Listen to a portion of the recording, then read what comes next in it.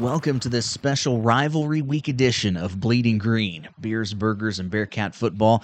I'm your host, Matt Daniel. So excited to bring this one to you. This one was a lot of fun. It's been a lot of work, as you can see when you went to listen to the podcast. Boy, it's a long one. That's for sure. Got the most guests that I've ever had on one particular episode. And if you love Northwest Missouri Western, you're going to love this podcast. I think this is really going to be for you. So, of course, we're going to talk about Northwest 38-0 victory, comprehensive victory at home for the home opener, which wasn't supposed to be, but family weekend this past weekend against UCO. Of course, we'll preview the Northwest Missouri Western game this week as well, but I want to talk about the history of this rivalry. And to me, it doesn't get any bigger or embody the rivalry as much as Jerry Partridge's Mo West versus Mel Tjeerdsma's Northwest. And I have both of those coaches on the podcast this week. I'm so excited about that. Former Missouri Western voice, longtime voice of the Griffins, Bob Orff, who worked at KFEQ for a long, long time, now retired. He's joining me. Former Missouri Western wide receiver. He was a member of the all-decade team and pretty much every leaderboard for catches, everything. Andrew Mead is joining me as well. My buddy Chris Ward. We're going to talk some Bearcats. Of course, voice of the Bearcats, John Coffey. He'll be on. New voice of the Griffins, Tommy Rezach, will be joining me as well. Northwest defensive lineman Zach Howard will be the player guest for this week. Of course, we'll have the pick six at the end of that interview. MIAA columnist from D2Football.com, Devin Albertson. He's back, of course, again this week. And my son Eli, whose birthday, by the way, will be next week. He's full of it, and he's ready to talk and have his predictions for the week. And we'll wrap things up with Bearcat trivia. But first, I want to talk history of this rivalry before we kind of get current. And I'm a pitch player. Lead strong, baby. And so let's start things off with the man himself, Coach Mel Tjeerdsma. He's in, if I listed all the Hall of Fames, the show would be even longer than it already is. And, of course, the field's named after him. And just a legend, the legend himself, it's Coach Mel Tjeerdsma. Coach T, thanks so much for taking time out of your schedule and joining me here on Bleeding Green. Well, thanks for having me. This will be a lot of fun. I still love to talk about football, so this will be good. Well, and no matter what way we talk, we've got lots of great memories and good, happy things to talk about. We do. And if we're talking about Missouri Western and Pitt State, we've got a lot of pretty good games to talk about too, because we had lots of games with them that were very good games. So it'll be good. Absolutely. Well, since we got Missouri Western this week, let's talk to them. Kind of going back to the beginning of your tenure at Northwest. Was that really a rivalry that many people talked about? I mean, the proximity of the schools, was it that big of a deal? Well, in '94, we played them, I think, the third game of the year. We had two non-conference games. We played Mankato and Texas A&M Commerce, and then we played Missouri Western at home. And, we had gotten blown out of both of those non-conference games. And we actually played, halfway decent against Missouri Western. Played good on defense. We just couldn't generate any offense. And we got beat, I think it was 20-0. The next year, in '95, we actually won 6 games in '95 and went there. That was when I think our kids finally, our team in '95 started to feel that, hey, this is a rivalry with Missouri Western. And we went there. They were a good team, and we led most of the game, and they got us late in the game. They got us on a screen pass, and I think we lost by 4. But then, after that, '96, we ended up, I think we played them at homecoming. And Jesse Haynes had a great game in that game, except he fumbled about 3 or 4 times. But other than that, he rushed for about 200 yards. I know he was a player of the game and all that. And that was our first win against them. Well, and the thing I think about when I think, especially in my time at Northwest, which started in '02, and even before that, the Northwest Mo West rivalry was as much you and Jerry Partridge, as much as it was Bearcats and Griffins. Well, yeah, I had a lot of respect for Jerry. Jerry was an alum from Missouri Western. He had a passion for Western. Um, he wasn't real well liked by our fans, and so that made it a little better. But anyway, we Jerry and I were good friends, and we always battled, and I knew that we were always every game, every time we played them, they were going to give us a good battle, and they did. Well, and so I want to talk about kind of some of the games that I remember, Okay. and so just kind of going back, one in particular in 2005, and there's been some great games. Of course, I want to talk 2010 and 2008, some other games, but 2005 was one I'll always remember is like the Dave Tollefson game. I think he had 4 sacks, blocked a punt, and we won by 10. I think it was in St. Joe even, but that's just a game that I always remember that Dave, man, I mean, the whole team played well, but man, he had himself a heck of a day that day. Yeah, he did, and that was a tough year for us, 2005, because we had lost early to Omaha, and then right after we beat Western, we had some injuries, and we lost to Washburn, and we lost to Pitt State at Arrowhead in a big game, but then we were able to come back and beat those people in playoffs. But yeah, that was 2005 was that was a big win for us, especially at Western. Well, and then '06, Tommy Freevert, I think, hit a late field goal, like 4 minutes left or something like that. That was another close game. And that's one of those things that just seems like, over the years, there were so many close games. Seems like every year, kind of regardless of where Western was. And in the early 2000s, when like 003 or something, when Northwest wasn't, at the top there, that there was always going to be a close game every time. Well, it was, and like you mentioned in '06, that was a close game. They were at our place. I think they were a ranked team that time. They were very good.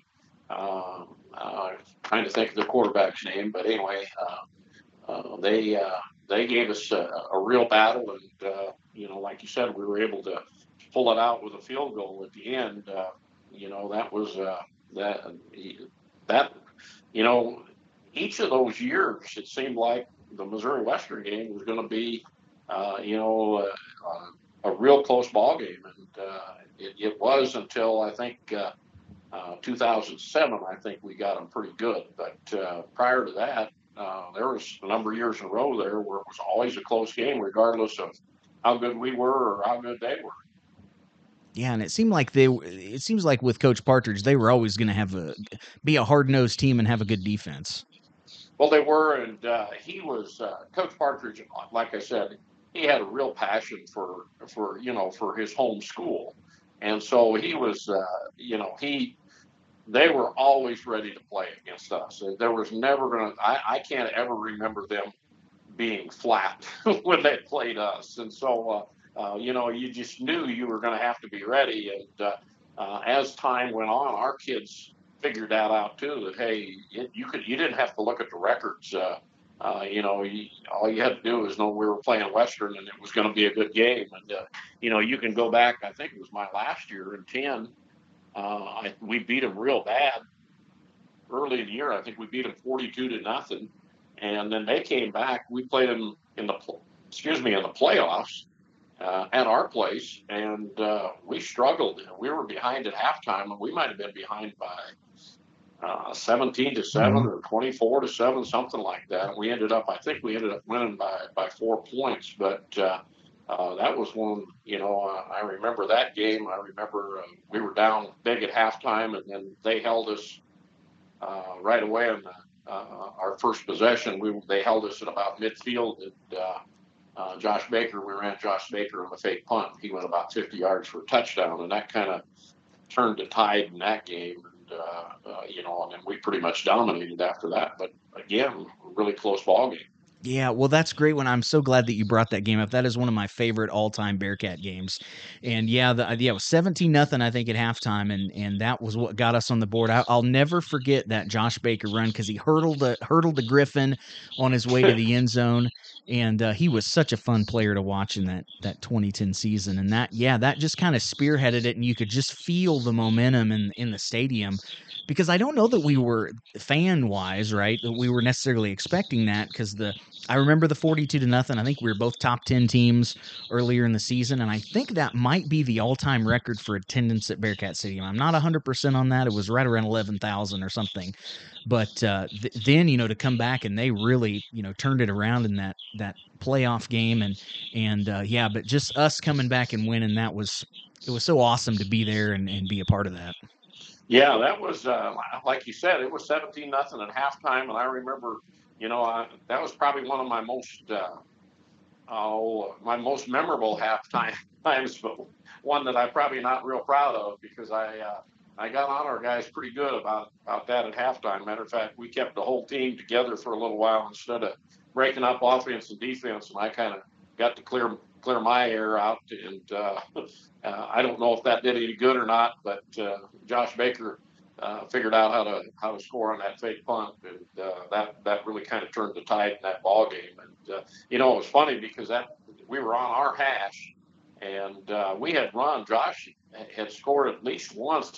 That year he scored the first or second game of the year on a fake punt at Nebraska Omaha, and I think we had run it one other time. So and Jerry, one thing about Coach Partridge, his special teams were always really good. You could count on him to run a fake against you, to block a punt or try to block a punt. He always had good return men, and we were good on special teams, so that was always a challenge too. And I was surprised that we were able to, be that successful on that fake punt, especially at that time, because it was probably pretty obvious that we needed to do that at that point. Yeah, absolutely. It's just that's a maybe an example of a big time player making a big time play at the moment, and a great Yeah, call too, of course. yeah. Well, it was like I said, we had to have that at that point. Yeah. And to their credit, if I remember right, they came back and scored. It was 17-7, and I think they made it 24-7. And then we scored three straight touchdowns, to get it up to 28-24, and that's the way it ended. So. Well, yeah, and you had it kind of in his prime, Drew Newhart. We always knew he was going to come to play Oh man, against yeah, Northwest. That kid. he was really good. He always made plays against us, but they had a lot of guys. We recruited some of the same guys, not a lot, but some of the same guys, and so some of those guys that we recruited that end up going there, that was a huge game for them. But I just think more than anything else, it was just Coach Partridge and his passion and his he was a Griffin through and through, and boy, he always had them ready to play on the Saturday that they played Northwest. I'll guarantee you that. Well, and it always seemed to us fans, as a fan myself, I mean, that's always a big game. That's always it's a different kind of rivalry as opposed to maybe a Pitt State or even a Central, where it's I don't know, big brother, little brother, I think is kind of the thing, and it maybe seems like Western always, they were kind of the little brother. I mean, they had a lot of, Coach Partridge, of course, had a lot of success, but then up north, up the road, you and the Bearcats are winning national titles and other things, and so they're always kind of in the shadow of that a little bit, I guess. But it just always seemed like there was a chip on their shoulder, especially when it came time to play Northwest.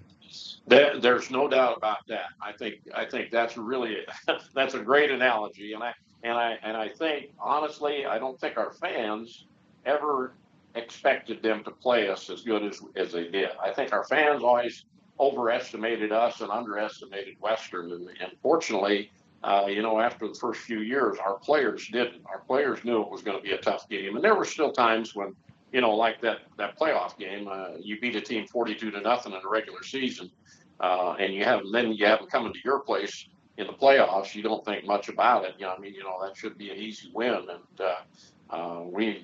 we almost ended our season there that day. So I think that mentality really, Coach Partridge really used that to their advantage. Well, and then, I mentioned Drew Newhart. If you go back to 2008, was a 42-35 game. I remember that one, kind of a back and forth game. I think Crystal Fleur had an interception in the end zone, in that south end zone. to kind of clinch the game when Western was going down there to tie it. So that was another kind of close back and forth battle that had a big crowd too. It seems like there was always, and whether we played in Maryville or of course in St. Joe, we knew the Bearcat fans were going to show up in St. Joe, but it was always a big crowd and just a fun atmosphere too. Yeah, it was, and that game again. Like you said, they were driving at the end of the ball game, and we had to get the interception. And if I remember right, I don't remember all the games, but if I remember right, in that game we were behind. The early part of that game as well, and had to come back from being behind. So yeah, they always seemed to, if they needed a big play, it seemed like they were always able to make a big play, but then in quite a few of those games, when it came down to the end, we were able to make a big play and somehow pull out the win. Yeah, and talk about fans. We always used to joke whenever they built the away side that they have now, the nicer away side at Spratt Stadium at Western, that they kind of did it for us us Bearcat fans, because there were many years that we would outnumber them when we play in St. Joe. Well, we did. We always had, our fans. Our fans are great, and they travel wherever we play. But obviously, 40 miles down the road, and it being the rivalry that it is, I think what made our road fan numbers so good there is so many of our students came to that game. If we got further away, if we played at Pitt State or played even at Washburn, not as many of the students came. But when we were going to Western, we had a lot of students show up for that game as well, and so that really made it a great atmosphere. No, absolutely. And what, I don't know, when you think back to these games and these rivalries, is there any other game that we didn't mention or other things that just kind of stand out to you about Missouri Western against Northwest? Well, I distinctly remember losing a couple of them that later on. I think we lost to them. We lost to them in overtime in '01. We weren't a great team in '01. I think we were 7-4, but we lost to them at their place in overtime. That was a game where, I think we were behind and we fought to come back. And so that I remember that, and then I really remember '03. I think it was '03 here when we lost to them, and that might have been an overtime game too. It It was, was, yes, yep. and that was really hard to swallow because that kind of that was a game that I felt like we should have won, and we just we let it get away from us and made some mistakes, and so that was a real tough one to swallow. Those, I think I probably remember those. Some great things I remember. I can't remember what year it was, but I remember it must have been about in that time, probably '04, uh, probably '04 or '05. It was at Western. Might have been '05 at Western. They were coming back on us, and the onside kicked, and Caleb Obert was in the front row, and it took a perfect bounce to him, and he ran it instead of recovering the onside kick, he ran it back for a touchdown about 60 yards. Nobody touched him. I'll never forget that. I mean, that was great. I remember Wes Simmons early on. I think that might have been '99 or 2000. Wes Simmons getting an interception at Western and running it back for a touchdown. And Wes had almost gone to Western. They had recruited him really hard, and so that was a big deal for him. I remember those. I remember those games. Those two in particular, those two plays. So, but the 2010 the playoff game, I think I don't. Like I said, I wasn't, when it was all said and done, I wasn't real proud of myself at halftime, because I really got on our guys at halftime. But we were able to come out with a win. I won't forget that game. I'll guarantee you that. Perfect. Well, Coach, I appreciate you coming on with me and talking some rivalry here on Rivalry Week, and hope to have you on next week. Maybe we'll talk Pitt State. Sounds good. Thanks for having me. That's the legend himself, Coach Mel Tjeerdsma. Appreciate his time coming on the podcast here. He'll be back next week. We'll be talking about that rivalry with Pitt State, so that'll be a fun one, reliving some of those fun memories.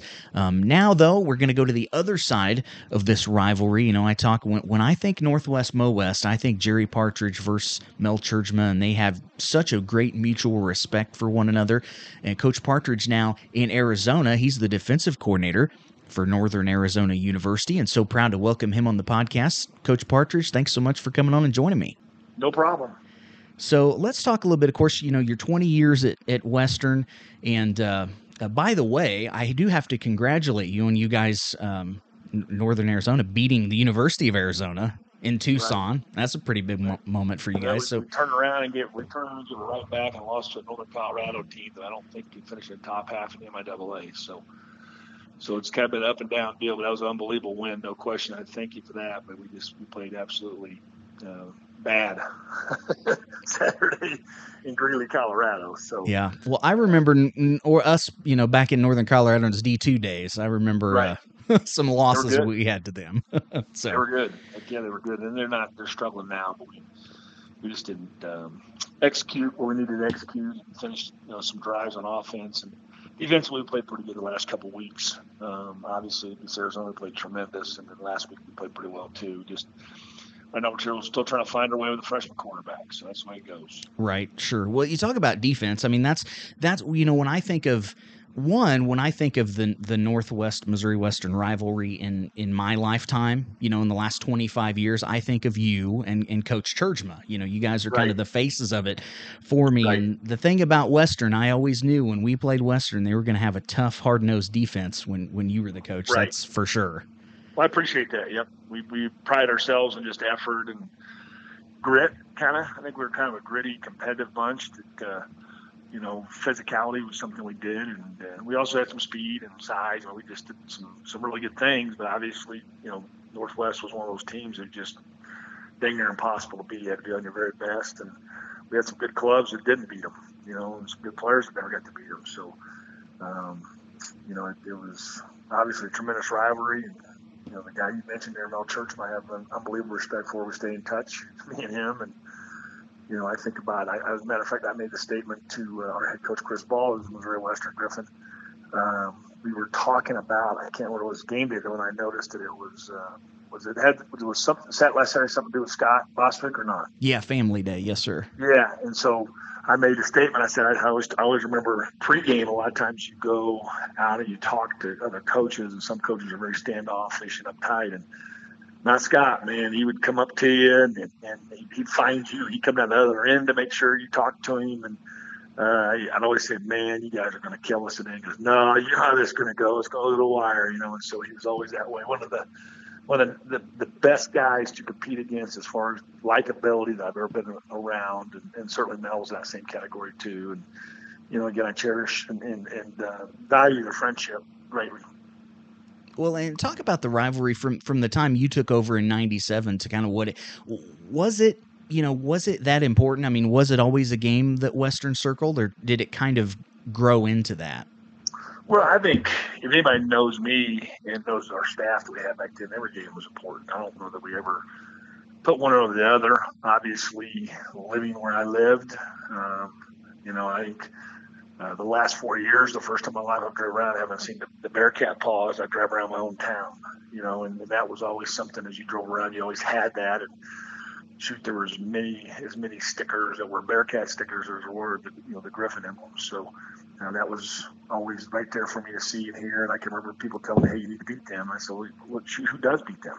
And honestly, I think we probably beat them more than anybody else beat them, and so that's what kind of made it more important. It was just, families were divided, and, my kids and their schools would hear about it all the time. And so, yeah, it made it pretty special. And, there was other people we got amped up for too. I mean, just like they did too. Pittsburgh State was important to us. Central Missouri was important to us. But when you played those guys, the crowds were different, and it was a lot of fun.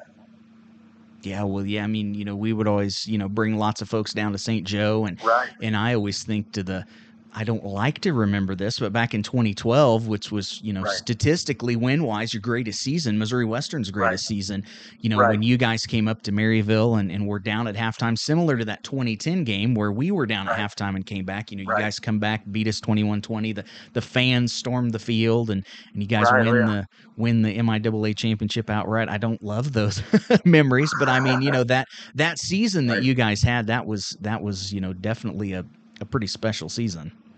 Right, no question. And I think there's a stretch right in there where, I don't know, maybe 3 of the 4 games or 4 games where the other team would be up 2 scores, the other team would come back. When we beat them in 11 and 12, both times we were down double digits and rallied to win. And then the playoffs in 10 is what you spoke of. Mm-hmm. We're up, I think, maybe 17-0 or something. Yes, at halftime. And they came back and beat us.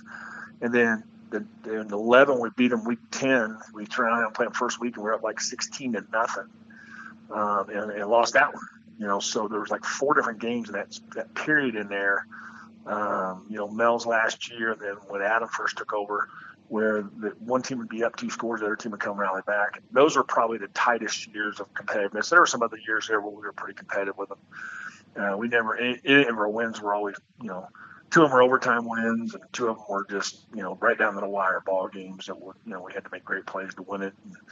And, they dumped us 3 or 4 times, but most of those games were down to the very last 5 minutes, and that's what made it so special. Well, in that 01, I think that was an overtime game in 01. Yes. And I'm from Union Star, and so were Matt and Chad Smith that played for Western. And so those were before, that was before I went to Northwest. So we were always pulling for Western. I think maybe Matt, who was a running back, scored a touchdown maybe in that game. And probably. And little dude could play, man. And so, remember that, and then 03, the overtime. I remember I was talking to Bobo about that when I was working at Eagle there in St. Joe after that game. When Bobo just goes nuts, which was kind of his thing, and the was it Cooper scrambled and scored in overtime for the walk-off touchdown. Desmond Polk intercepted it. I think it was Johnny Max passing the end zone, John McMiniman in the end zone there to intercept it to end that one. So 0-1. So they kind of forget their dramatic wins because they got so many of them. The wins we had against them were certainly cherished. We did well against Pittsburgh too, and won about 7 or 8 of those, and certainly had a great run against Central too. But Northwest was so difficult. Yeah, well, you talk about Pitt. It wasn't something I was going to bring up, but it just reminded me. It seemed like you guys had where nobody ever won in the jungle, and you had several times where you guys went down to Pitt and beat them down there, including that 2012 season. We had a 3 in a row run at one point, and then we should have won 4 in a row. We had a big lead and lost that one too. So, but we had the one down. The 2012 team went down there, and we weren't really sure. We just lost them. It was very Southern. We really weren't sure how good we were going to. At that point, we had some doubts. And, unbelievable performance. Just went out there and the front of the biggest crowd ever, and we're up 1.63-7. I started thinking we're going to get 70 on these guys, and won 63-14. So those are great memories, no question. Well, and probably even more special, I would assume, your son Travis, who's now a coach at KU, was the quarterback on that team. How special was that as part of that? Well, I mean, obviously, people love their sons, and I'm sure there was a time period like, man, the coach their son little league stuff. But I knew, I always tell people, I said, I love the Missouri Western football program too much. I love my son too much not to bring him into that knowing he wasn't going to get it done. And he certainly did. And, that the special day you talked about it wasn't a great day in Bearcat land, but to have all the crap that kid put up with, and especially with kids that were Bearcat fans, and for him to come through like he did in 2012 in the fourth quarter, those last 2 drives. And again, it was not just him. We had some ballers. I mean, Michael Hill was maybe the greatest Griffin ever, and the receiving corps that year, just tremendous competitors that were great blockers and great receivers, and we just, again, just loaded with competitors. So that you have Travis, was one of the best Griffins ever, and he's one of those top guys. Well, and you talk about, too, I said one of the things that I think about when I think about your Mo West teams was defense, but was also local talent. Because, that, was that something you really focused on is to get those guys that maybe a team like a Northwest overlooked? Well, we were a the university's mission was as a regional university, and I know that was Dr. Murphy's idea, Dr. Scanlon's idea, Dr. Barbedian. They all felt that way, and we drew a circle, and we're going to get our best kids. I don't know how many at one point we had within an hour and a half drive of St. Joe, over 50% of our kids. And so to me, it meant a lot. And we always really, our crowd, the draw on the road was better than most people because we had so many local kids that people were able to go to games. Some of the kids were close by and their parents were close by and families and friends and those kind of things. And, when we signed Drew Newhart, the town of Cameron. Seemed like they came to every game, and Drew's a legendary player as well, and so that was certainly a thing we did. And Northwest was that way too. Northwest, they didn't go far out. I mean, it was Omaha and Iowa and the same area we were in, Northwest Missouri, Kansas City, St. Louis. And we had a lot of kids that knew who each other was, and it made for a great competitive atmosphere. Yeah, well, you talk about Drew Newhart, of course, Brad Beckwith, who was, one of the greatest Missouri Western kickers ever. Everybody forgets about him because in comes, this alien named Greg Zuerlein. And you talk about those 2011 games, and those two games were especially the playoff game, which I know was a loss for you guys, but he hit a 58, 57, and 52-yarder, and the wind was blowing. I've never seen anybody kick anything like that. I mean, that guy, of course, and he's, still doing his thing. I'm sure he's made lots of money in his career, but he didn't know a thing until we got him. I mean, really, he couldn't even kick his way. I mean, he could have played kickball on an elementary school playground until we got him. We taught him everything he knows. Right. So. That's great. No, he was special. That was a fun time. I mean, that year we had him. He was 9 of 9 from 50 plus, and 5 of those were in those 2 Northwest games. And so I can still remember a couple of those kicks in the playoff game. I said, what do you think? And he was so modest. I go kick it. And it was a crosswind. People don't realize it was not. So it's shifting. Usually it's Brad. It's not going, as a field looks at north-south, it's usually like northeastern, like a crosswind diagonal. And that day it was switching back and forth which way was prominent, and I'm pretty sure 1 or 2 of those were actually into the teeth a little bit, and so he just phenomenal talent when it comes to his leg. And yes, and again, you look back to the year that he kicks, it was a tying field goal in the NFC Championship game against the Saints, right? And then he kicks the game winner, and they were both bombs, and real proud of what he's been able to do. Yeah, that's so cool. Well, let's talk about that 2010 game because there's a couple of things that I wanted to talk to you about. It's just kind of fun, fun memories to relive. I remember at halftime of that game, of course, you guys were up 17-0. There was kind of a little maybe misunderstanding between you, and I don't know if it was our drum major or who it was. I'm almost positive the band didn't want to get off the field, so I'm pretty sure we were probably in the wrong. Honestly, I think we were at fault. We had early in the year, we had talked about the third quarter. For whatever reason, we were really slow coming out and gate the third quarter. And we were talking, okay, what do we got to do? What do we do? And so probably 3 or 4 weeks prior to that, we had said, and I don't remember that year, that was one of the years we got thumped. I think we got to be like 41 to 42 to nothing in Maryville earlier in that year. And we kind of got hot later on, started playing really well. And one of the things we did, we started not staying in the locker room very long at halftime. We get in real fast. Everybody use the restroom, do what they got to do. Coaches meet with the players, and we were always out. We tried to get back out about 5 minutes earlier than we normally would. So we started doing that. Well, we were playing so well, I thought, well, we don't need to stick it in long. I said, and our strength coach, who was our D coordinator at the time, goes, you want me to go out there and get them loose? And I said, yeah, I just got to stay back over here in this end zone. I don't know what's the band going on. Someone said the band's still going. I said, just stay back out of the way. I think we'll be fine. Well, he goes out there, and the kids kind of start going too far. They're getting loose around 25, and we're probably within 10 yards of the band while they're playing, which is totally our fault, And I see what's kind of happening. I look, and I can actually go out there, and I think I'm doing it with Brett Easley or somebody, And I look, and I kind of see the band director kind of going up and yelling at our players, and kind of putting his hands on a couple of them, like trying to shove them out of the way, and I go, oh, I got to get out of here, And we were wrong. I start moving people, and he gets in my face, And if you look at the film, I never take my hands out of my pockets, and he's kind of poking me in the chest, and I understand how he felt. I mean, that's his moment, and that was our screw up. But I don't know that I picked the fight with him, and I can still remember people talking about on social media how, he would whip me, and I really don't think he wanted any of that. Yeah, probably not. Probably not.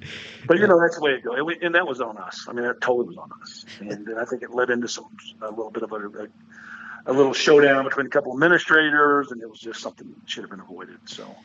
Well, and it's one of those things, though, that I think that kind of makes this rivalry kind of legendary. Right. You know what I mean? It's just kind of one of those moments that we remember, Right. because I honestly don't know anybody that's still really mad about it. We just look back at it and, could just kind of laugh Right. and, oh my gosh, what a crazy time. Do you remember when that happened? Or even Right. after, even after the game, I remember, that you were quoted saying something like, boy, I wish Coach Churchman would retire. I wish Mel would retire.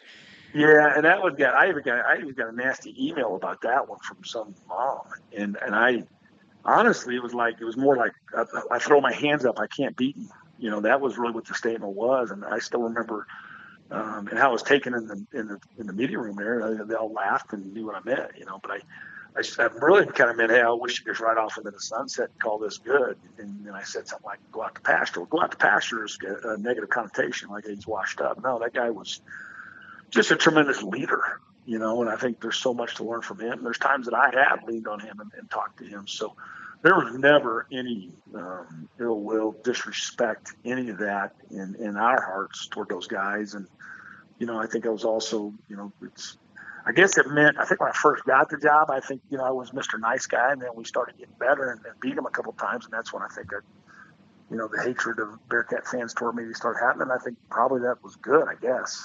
But, it's funny. Like, I can remember one time I had Travis at a Benton high school football game, and that was probably when he was like a sixth grader or seventh grader. I can't remember how old he was exactly. And typical of that age, he couldn't stay up in line with me, screw around. He saw some friend. I said, no, you stay back behind me in line. You don't get to be in line with me now. I go in there and use the restroom, and I come out, and it's Maryville. It's Benton versus Maryville. And I go out of the restroom, and then Travis goes in by himself. And then after I leave, I guess maybe they started talking about me. And he came out and said, my gosh, they hate you, Dad. So that part was pretty fun, and I knew when we showed up, it was on. And when they showed up, it was on. It was something that, it's hard to bottle that kind of stuff. I've coached, 4 or 5 years since then, and there's been nothing close to that, what that was. And, I can still remember so many times pregame, Star Spangled Banner at places like, Northwest or Pittsburgh or Central, and those great crowds are there and that great atmosphere, and you knew it was going to be a great football game against great coaches. And, you just really appreciated the fact that this is the profession that you were in, and that's what made it fun. Well, and you talk about, kind of being, I think, you look at your run from like 2005 to 2012, culminating with that outright MIAA championship, the only one in school history. Was, postseason every year, 4 playoffs and 4 bowl games. I mean, what a great run. But since, did you feel like it was, I don't know, I do, I'll say it, I'll go out there and say it. I think maybe some of those accomplishments weren't viewed as highly as probably they should have been, because up the road you've got Coach Churchman, you got the Bearcats winning national championships. No, there's no doubt. I mean, there's no doubt. You take us and chip our little island away and throw us 4 hours from Maryville, it's celebrated as a huge deal, and no one in that league had to deal with that other than what Missouri Southern had to deal with. Missouri Southern in Joplin, it's the same deal. The split-faced gorilla is all over that town too. But since I became the head coach of Missouri Western in 97, Pittsburgh wasn't quite as good as what Northwest was, and certainly we were better than what Missouri Southern was. And so, that's the way it is. And I'll say it myself. Unfairly, I was fired, 5 years ago. One losing season in 12 years, and being judged against that, And I'm sure Willie's going to feel some of that a little bit here now. He didn't win this one Saturday because they haven't been able to beat them yet. And so, Rich is doing a great job. Obviously, he's got it back, and they're playing really well. And and I'll say this too. I mean, I don't think when when that fall, whenever that day happened back in November of 2016, some of the very first people that reached out to me, Mel Churchman, that day when he found out. Charlie Floor, Joe Osborne, those are the kind of guys that Chad Bostic, those are the people that reached out to me. so many of those guys reached out. And when we beat Arizona, 2 weeks ago, I think it was midnight or later, Rich Wright texted me. So, my friendship with those guys, I got to go up and watch a couple that spring. They let me come and watch spring ball, watch us practice. And I said, this is probably the very first time that I walked into Maryville in this kind of setting where I wasn't making sure I wasn't nervous about maybe a sniper red dot on me somewhere, but Right. I appreciate those guys a lot. And I think there's mutual respect both ways. Yeah, I think so. Absolutely. Well, Coach Partridge, man, I sure appreciate you coming on and taking a little time out of your schedule and stuff and your coaching duties to come on with me and talk about this rivalry. It's been fun, and wish you and the Lumberjacks best of luck the rest of the season. Appreciate it, buddy. Thanks. And a big thank you to Coach Jerry Partridge for coming on, the defensive coordinator now at Northern Arizona University. Just happened to catch him on a day off, and really appreciate him taking some time out of his schedule and joining me. He that man loves Missouri Western, unlike maybe anybody that will ever coach there. Just absolutely incredible, and all credit to him for talking about everything I wanted to ask him about and talk about. He spoke so freely. I mean, he's never been one to hold back or anything, and I just have a ton of respect for him. I hated him on Saturdays, but I got to know him a little bit at when I worked for Eagle in St. Joe Cafe-Cuter and the coaches shows and things. We always used to kind of rib each other a little bit. That was back when I had the fro. It was a long time ago, but that was so much fun. I appreciate his time, and let's take a quick break. We're going to come back. My buddy Chris Ward's going to come on, and we'll talk more about Northwest Mo West.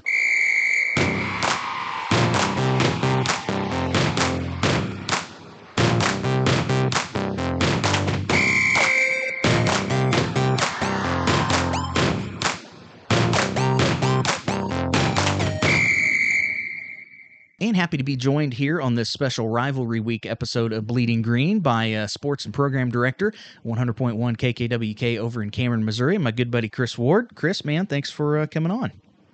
Mr. Daniel, thank you so much. It is my pleasure, as always, to join you. I think the podcast is off to a fantastic start. I look forward to it every week, and I'm glad to be back on, especially given the maybe the best week of the year when it's Missouri Western Week. Yeah, it absolutely is. Well, and it's funny. So that very first episode that you and I did, together is the most downloaded episode ever. I think it's up close to like 80 downloads or something like that, which maybe that's not a big deal to some people. To me, that's beyond what I ever thought, would ever happen. So I appreciate that. And I told you at that time, even on that very first kind of pilot, I guess, if you will, episode, that you were coming back. And well, here you are. I say, that just tells me that there are 79 other people out there that are gluttons for punishment that wanted to listen to me talk about this. I'm glad to do it. I love Bearcat football, as anybody that knows me knows, and I think this rivalry that we have with Missouri Western, like I said in that episode, and I've heard you quoted before, this is the hatred rivalry as opposed to the respect rivalry like a Pitt State or some of those other Grand Valley State maybe. It's kind of that respect rivalry. This is the we hate each other, the big brother, little brother, the Civil War, the Mizzou KU, the Red Sox Yankees kind of thing. This rivalry's right up there in my book, so. Yeah, well, it definitely is. Yeah, and I've definitely used that a bunch, and that's absolutely right. It's just different. It just has a different feeling than a Pitt State or a Central or some of those other rivalries. Yeah, big brother, little brother is a great way to put it, and that's the way it is. And I think as we are Royals fans, you and I, right? Like it's we're Northwest in this rivalry. We're the Yankees. We're the bad guys. We're the evil empire, and it's unusual, and and I don't even like to compare us to the Yankees. That leaves a bad taste in my mouth. But but it is what it is. But that's also kind of what makes this rivalry, I think, so much fun, especially for us. It's a good thing this is only an audio podcast, because the look on my face as you said that was just like somebody sent me castor oil. God, it's gross to be compared to the Yankees. But I know. I guess it is apropos though, because we are the ones that have won 6 national championships. We've kind of been the big dog on the block in the MIAA, and really kind of, to me, when this rivalry at least in my time in this rivalry, has kind of been at best was those few years when Western was as good as we were. You think back to the Drew Newhart years where they were right there with us, and then right after that was the Travis Partridge years. And to me, that's the golden era because they were right there and in fact came to our house and knocked us off once and took home a conference title and all that. I mean, that to me was like the gold in my time since '94 or so in this rivalry. That's kind of been when it's the funnest because. And I don't even know who said it the most, but it's out there. The other side has to win to make a rivalry fun, and when they're good, that makes the rivalry fun. Yeah, no, that's 100% right. And you talk about, it was 2012, I think, when they came to our house, and it was almost the exact opposite of that 2010 playoff game where we were down 17 at halftime and we came back spurred by the Josh Baker fake punt where he hurdles a guy, and we make that comeback in that game after we'd beat him earlier in the season 42-0, which was a lot of fun, by the way. But then in that 2012 game, I think we were up 17-0 at halftime in that game, and then they come back in. I think it was 21-20 that they beat us. Definitely not a fun memory, but you're right. I mean, that was and for them, I'm sure it doesn't get any better. That's their only outright MIAA title other than the 03 57-way tie, whatever it was when that season, but came at our expense on our home field. And I remember being there and their fans storming the field. That was not fun at all. No, that was not fun at all. But I mean, and even in that, I pulled up the box score as you were even talking. 7 minutes left in that game. The Cats kick a field goal to go up 20-14, or 20-7 rather. We don't lose games like that. You don't come into the last half of a fourth quarter down 13 and come back and beat Northwest at Northwest. So, I mean, obviously that was, for them, fantastic. Travis obviously had a great game, and I think people kind of forget about Michael Hill and how good he was in this rivalry and how good he really was at Missouri Western. Got a chance to play in the pros, and I remember him at Central even. You could just tell he was a gifted guy. That team had a little something special. I think that's the year they went to the quarters, if I remember right.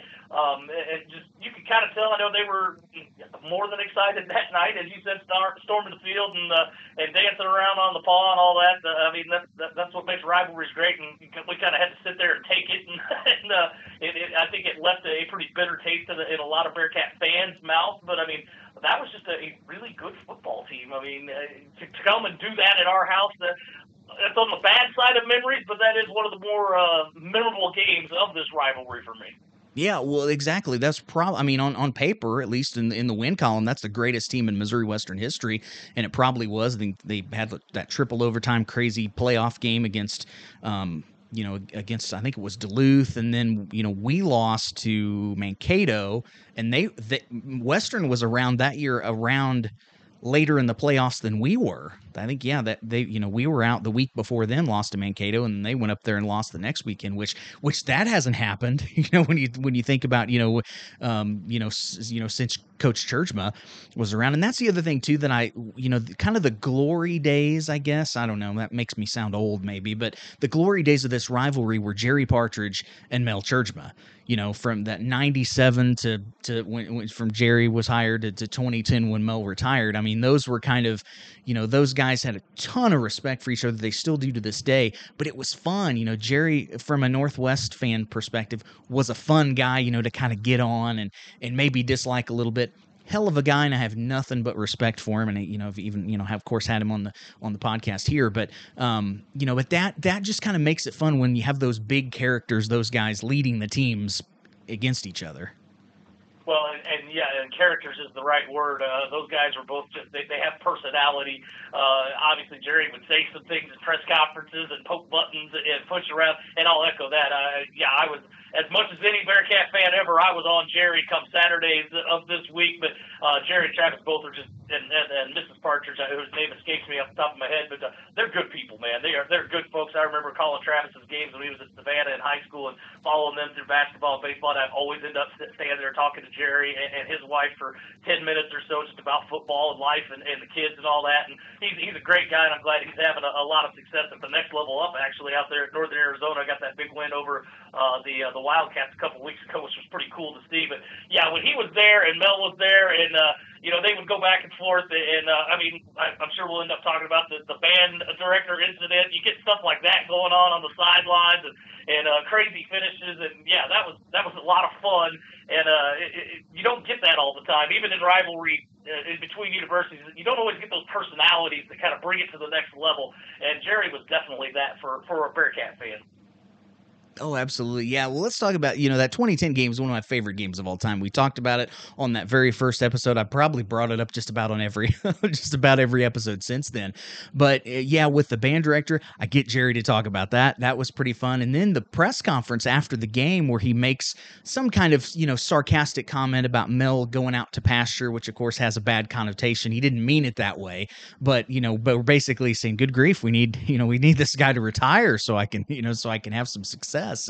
And then it's funny enough, Coach T does retire, and then a couple of years, they have that great 2012 season. But that game, I think that just kind of adds to the legend of that game, right? We're down 17-0. Even the crowd, the kind of the air had went out of Bearcat Stadium, and then the band director and Coach Partridge kind of have some words, and then I remember it kind of fired the fans up and woke the fans up coming in from halftime, and that's just that is another great reason just why this rivalry is so great.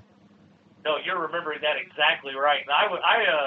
For whatever reason, we were standing in that, I guess it'd be the northeastern kind of turn on the track there outside on the fence when all this happened.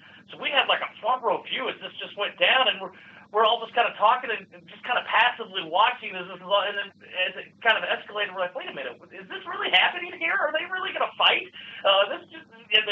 Yes, the students got going and the crowd got going, and I think the players very much fed off that because you come back and score basically right out of the halftime break, first drive right down the field, and you get the big Josh Baker run, and then a little bit later in the quarter you score to go up and kind of erase this big deficit, and ultimately then score 14 in the fourth quarter to come back 28-24. And I think very much that instant at halftime fired up the crowd, and I think the players kind of fed off that as everything was kind of happening. I think even the band was pretty fired up on that day. That ended up, I think, kind of being a turning point in that game, and who knows how history goes at that point. If Missouri Western, like you said, up 17-0 at halftime when all that kind of transpires, who knows how that game turns out otherwise. Yeah, absolutely. Well, it's fun. I love to talk about that 2010 season. I know we're talking Missouri Western rivalry, but there were so many close games and other things. Of course, the Todd Adolph walk-off field goal against Central, and just there's so many fun things about that season. And that, to me, just kind of adds to it. Yeah, because we were, oh my gosh, on our home field after we beat this team 42-0. We're down 17 at halftime, and this is not good. This just doesn't happen. And even Coach T, when we were talking, talked about he really, one of the few times he said he really wasn't that proud of himself. He just lit into the team at halftime and really let him have it. And whatever he said, that coupled with everything else, it's one of the great memories for us Bearcat fans in this rivalry. Yeah, and I don't even know what Coach T lighting into somebody would be like. That guy, as we talked off the air, he's just one of the nicest people you'll ever meet. True, yes. Most I've seen him ever do was the you got to do what's right for the kids play that we all know so well. I mean, he's just not somebody that lights into people, so I don't even know what that'd be like. And I'm sure if it happened, if I was a player, that would certainly motivate me to play a little better in the second half. Well, sidebar. So I was talking to him off air, and we talked about that moment. I said, Coach, I went and found on YouTube when they mic'd you up against Midwestern State, you got to do what's right for the kids. He, of course, just laughed about it. But that's just one of the legendary, and the I think Jake Phillips told the story when I had him on the referee, the voice cracking, I am, just just the magic. It's the Jedi mind tricks of Mel Churchma and just everything that goes into it. I'm glad you brought that up. That's just spectacular. Shout out to our buddy Ryan Midley at Missouri Western, because at that time he was the guy at KQ2 that had Coach mic'd up for that. So if not for that, we wouldn't have that great moment. And I've done my job I'm in my 17th season at the radio station. I've played days. I watched college football and pro football all my life. I don't know if I've ever seen a coach win an argument with an official and get them to completely reverse a call. That might be the only time I've ever seen that in my life. And that one's going to stick out in my memory for for all time. So thanks to Coach T for a lifetime of that one. Right. No, absolutely. Well, let's talk a little bit about this year's game. I mean, we you know, and I kind of have here on the podcast, but you know, Northwest. We're seemingly just kind of hitting our stride. You know, week one, who knows? You know, you got a 600 and whatever day layoff. You don't really know what to expect. We come out in Hayes, we get the win. That's great, and it seems like we just keep, we just keep getting better. You know, the offense in that Central game, and then I know Coach Wright talked about he wasn't super happy with how the defense played. Give up a ton of yards against Central, even though they only scored 7 points. Then we come out last week and throw a shutout, and boy, it seems like Missouri Western isn't catching us at a real great time for them. Great time for Bearcat fans, though, I think. Oh, for sure. I think we're playing some pretty good football right now, and when you talked about who knows with that week one, everybody has been off so long. I think you kind of have to throw that out. I don't think missing the Lincoln game was necessarily good. Obviously, you want to get out and play those games and sharpen it on the field, but I think practice-wise, we can go back and have that long to kind of fix your mistakes and then get to chomping at the bit to come back. I think was great for the Bearcats, and obviously they've come back roaring. I think that win over Central Oklahoma was a pretty good victory, and not just I think they were going to win that game, but the way they won that game in a dominating fashion to pitch the shutout against a team that can move the ball and put up some points. I mean, there's a lot of very good signs from that game, and I think seeing the offense kind of crank up its RPMs a little bit is definitely a good sign moving forward. You said maybe a bad time for Missouri Western to catch, but man, Missouri Western, this is a team that's playing games. I think one of the big keys is going to be not taking the foot off the gas pedal. I said RPMs there, so I'm going to make another car reference. Keep the foot on the gas pedal. This is a second-half team. They almost came back and beat Central Oklahoma week one. They played extremely well second half against Fort Hays, get out of there 38-31. Had to make the comeback against Emporia, and, you say what you want about early in the game, but they played very well second half there. And then, obviously, Washburn's a heck of a ball club, and they were right there with them the whole time. This is a team I don't think you can ever take your foot off the pedal with. They seem to be a team that kind of figures some things out as they go, and then once they get it figured out, can really exploit what they figured out. So I think you really have to, like I said, kind of get on them and stay on them if you're gonna put them away. Right, yeah, no, you're not going to feel like a lead is comfortable with him. They got a ton of weapons on offense, even their quarterback. I mean, I questioned it here on the season preview. How good is Missouri Western going to be? They're going to be as good as Anthony Vespo or whoever ends up playing a quarterback. The dude throws 400 and whatever was yards, I think a school record against Washburn, even though he did throw a couple interceptions that maybe were the difference in the game. But I mean, he, I didn't see that coming from him. I mean, they can run the ball, and they definitely have electric playmakers all over the field, and they're a talented team. I think there's no doubt about that. And man, this Bearcat team, it seems like we're kind of, you talk about revving up. I think we're revving up kind of at the perfect time of the season, where what we want to see as fans anyway. Yeah, especially as you're coming through this portion of the schedule. I think when we all kind of looked at it, you're like, man, look at that thing. You got Fort Hays first, and Central Missouri right in there. Missouri Western's right there. Pitt State's right around the corner. This is kind of that portion of the schedule where we better be revving it up. And, again, you get the rivalry. You can throw all the stats and rev up all you want, because everybody's going to be revved up come Saturday. But this is a huge game. Obviously, Western's fighting for playoff life basically now with that second loss last week. I don't think anybody's going to be able to make it into the actual bracket. You can have some bowls and all that, but we're playing for the real trophy at this point. You get a third loss, you're done. So they're going to come out fired up. It's going to take a great effort. I think one of the keys is going to be controlling Vespo. That kid, it surprised me as well, as you mentioned there. That was kind of a question mark coming into the season, is how has that quarterback position developed. And, again, throwing 4 touchdowns against Washburn tells you that's a good Washburn bunch over there in Topeka, and you're on the road at their place. Throw 4 touchdowns, yes, 2 interceptions, and I haven't watched tape to know exactly how all that went down. But if you can throw 4 touchdowns at Washburn when you're both upper level of the league, you've grown, and you've definitely taken big strides forward. So controlling that kid's going to be a big key on Saturday, I think. Yeah, absolutely. Well, let's talk about the Bearcats too. When we talk about kind of how the offense is developed, I think that's what we were looking for, right? Because we're judging. Yeah, it isn't just playoffs; it's national titles. That's the goal. And I mean, the super seniors, they talked about that at media day. That's been the whole message. The reason so many of them came back is because they haven't won a national championship, and so that and that's what they want to do. And I think I don't know, the steps the offense has taken, I think, has taken this from a deep playoff run team, kind of, what we saw maybe in 2019, which, hey, we've had improvements each year that Rich Wright has been the coach. We lost first round of the playoffs 2017. We win a game in 2018. We win 2 playoff games in 2019. I mean, the next step to me is, semifinal or bust, I think. It's probably really national championship or bust for the team. And, that's kind of the thing. I mean, not, no disrespect to anybody else that we're playing, Western this week or whoever, but I mean, that's, when you come to Northwest, that's the goal. No, yeah, I think every season at this point in our the hierarchy, so to speak, is national championships or bust, and I think the coaches and players would say that as well.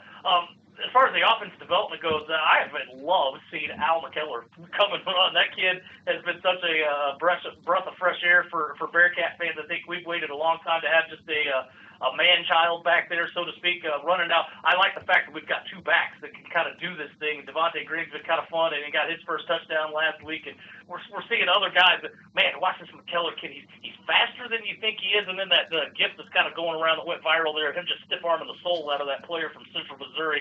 That's a man running the football. He's a lot of fun to watch. And, you're talking number 9 guy in the country in yards per game, and the things he's doing. I think that just gives this offense a little more edge. And I know I'm going to mispronounce the kid's name, Mike Hennessy, or however he says it, the new quarterback, former punter.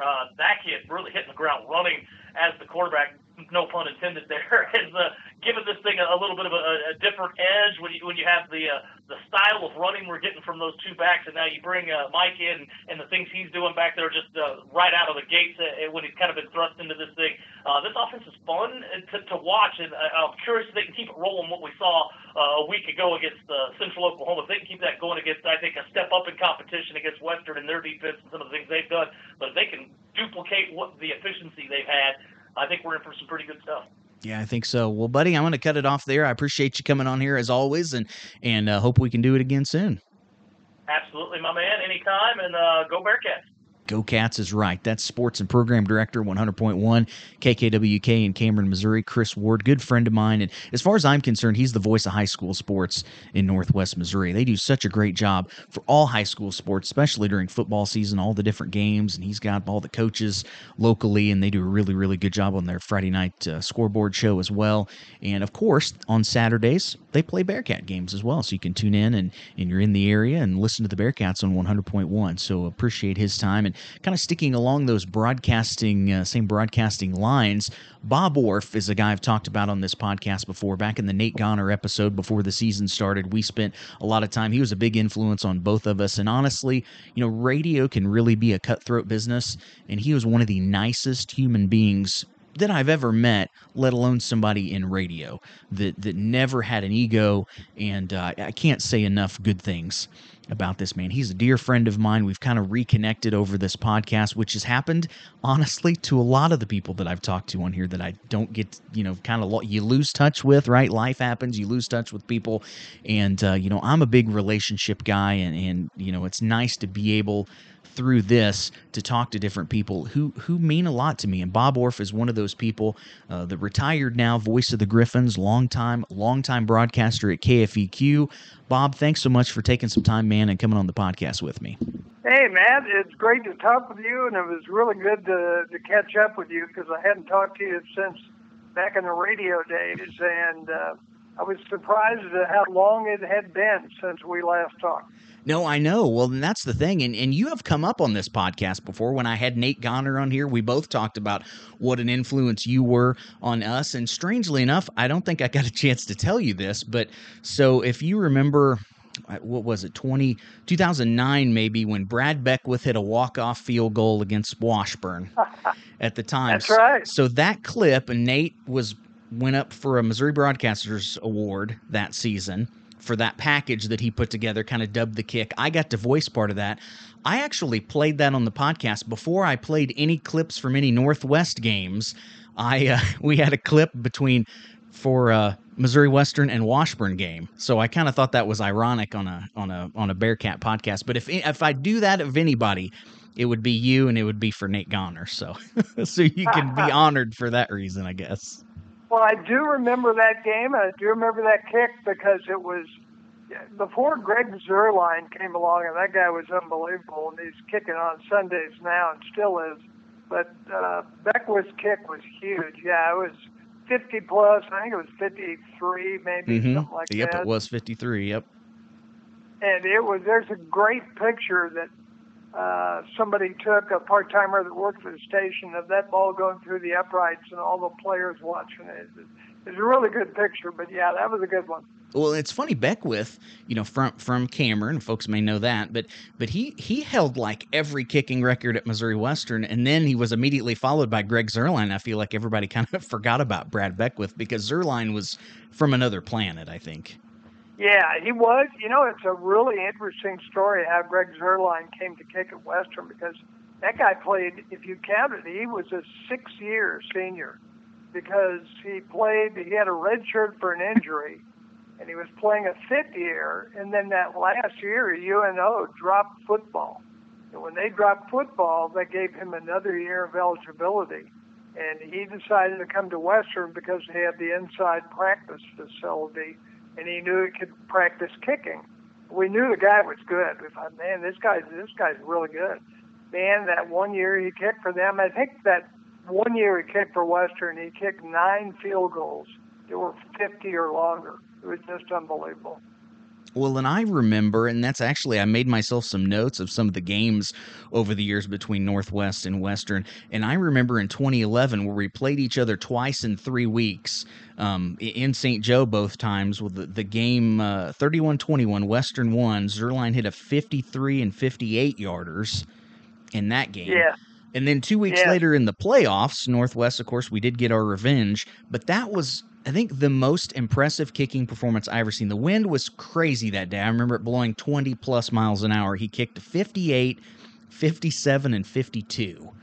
I mean, that guy, I think the 58-yarder was into the wind, and there was a wicked crosswind. And I mean, we were watching that, and it's like, that's the greatest kicker I've ever seen in my life at any level. And obviously he's doing it at the highest level, and good for him. But the guy's like an alien.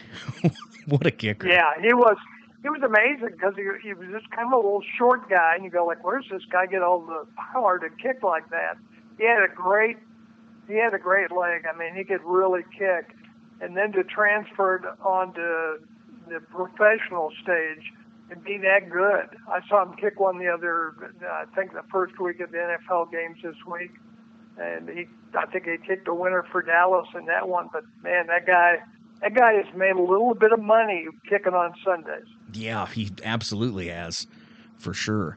Well, and you talk about UNO, canceling their football, dropping football. We got James Franklin, a heck of a running back, got a couple of good years out of him at Northwest. And so Northwest benefited as well. But yeah, we sure didn't like to see Zerline kicking down south, that's for sure. He was good. Yeah, he was the best I've ever seen. So let's talk about this rivalry a little bit, Bob. I mean, go back. I mean, is there a time where you kind of remember the rivalry really taking off as far as, some of the games? I mean, of course, in the mid-'90s, Coach Turdma comes in, makes Northwest better, and then Coach Partridge comes in, and what I think 97, I think, is when he was the head coach at Western. And those are the two guys. When I look at this rivalry over the years, I think those are the two guys that I most associate with this rivalry, is Coach Turdma and Coach Partridge. Yeah, I think you're right, Matt. It really is those two guys. I went back to 1994 and I looked at Northwest record. Mills' first year at Northwest, they were 0-11, and I remember that. I go like, holy. I mean, I hate to say this to you. You're doing a Bearcat podcast here, but it used to be Northwest was a team you always wanted to play because you thought you'd get an easy win. Well, that course changed. Hunter Mill, there's no question about that. He went from 0-11, and then the next year they were 6-5, and I thought, whoa. That isn't just a turnaround. That's an abrupt turnaround.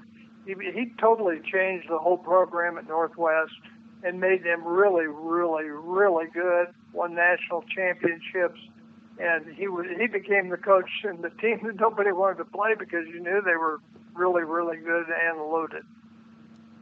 Yeah, absolutely. Do you have some favorite moments, or I don't know, things that you always thought of as whenever whether the game was at Western or Northwest or whatever, over the years of what kind of the rivalry meant to you, I guess. It just always was a great one. I mean, the fans made it that way, and Northwest always traveled great if they were playing at Western, and Western had pretty good crowds. They would take the Northwest, and it's just a natural Division II rivalry in football. And I think it helped make the rivalry great in all the other sports in the MIAA too, including basketball, volleyball, baseball, anything you want to talk about. But if, I go back to some of the games, and it's always tough to beat Northwest. And it's easier for me, obviously, to remember the few times Western has beat Northwest because it just didn't happen very often. It was very difficult to do once Churchman got that program turned around. And, I go back to 2003, and that was the game at Spratt Stadium. That was back before we had all the great facilities and the big press box and the new field and all the stuff we had. But that was 2003, and Michael Cooper was the quarterback then, and Western won that game in overtime.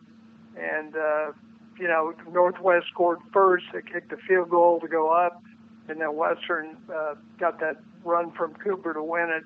And I can still have that picture in my mind of all the Northwest fans on the other side of the field. And when he made that run and got in the end zone, everybody on that side of the field got up and left as quickly as they could.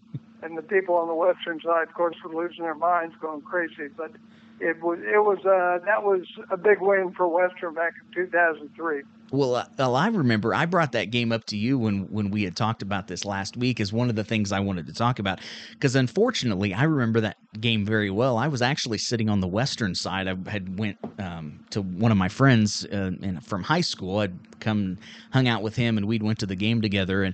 And the thing that I remember most is I was working there in Eagle, that the radio station's there in St. Joe, and I had to work after that game. And so if folks remember, Northwest fans remember, one of the things, Bob, that you were well known for is just kind of going nuts. I mean, you were out there on the field with those guys, so excited, and your passion really came through. And I remember that game when Cooper scrambled, and it seemed like, I don't remember if it was the first play of overtime or if it was a fourth down or what it was, but it seemed he ran around, and then you had an open path and ran in the end zone.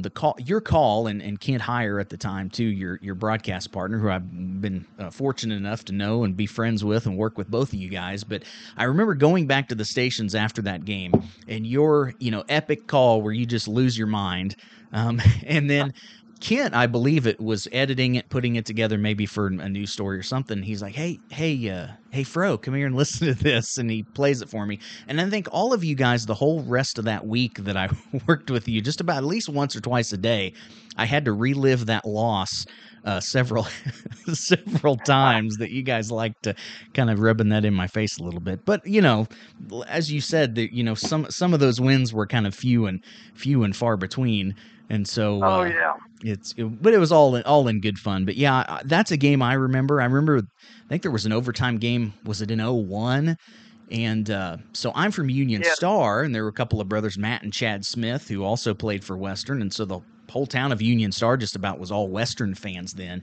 And it seemed like Matt was a running back, Chad was a safety. It seemed like Matt maybe scored a touchdown in that 2001 game. I don't remember that one, but that's one that kind of was before my time and before I was a Bearcat.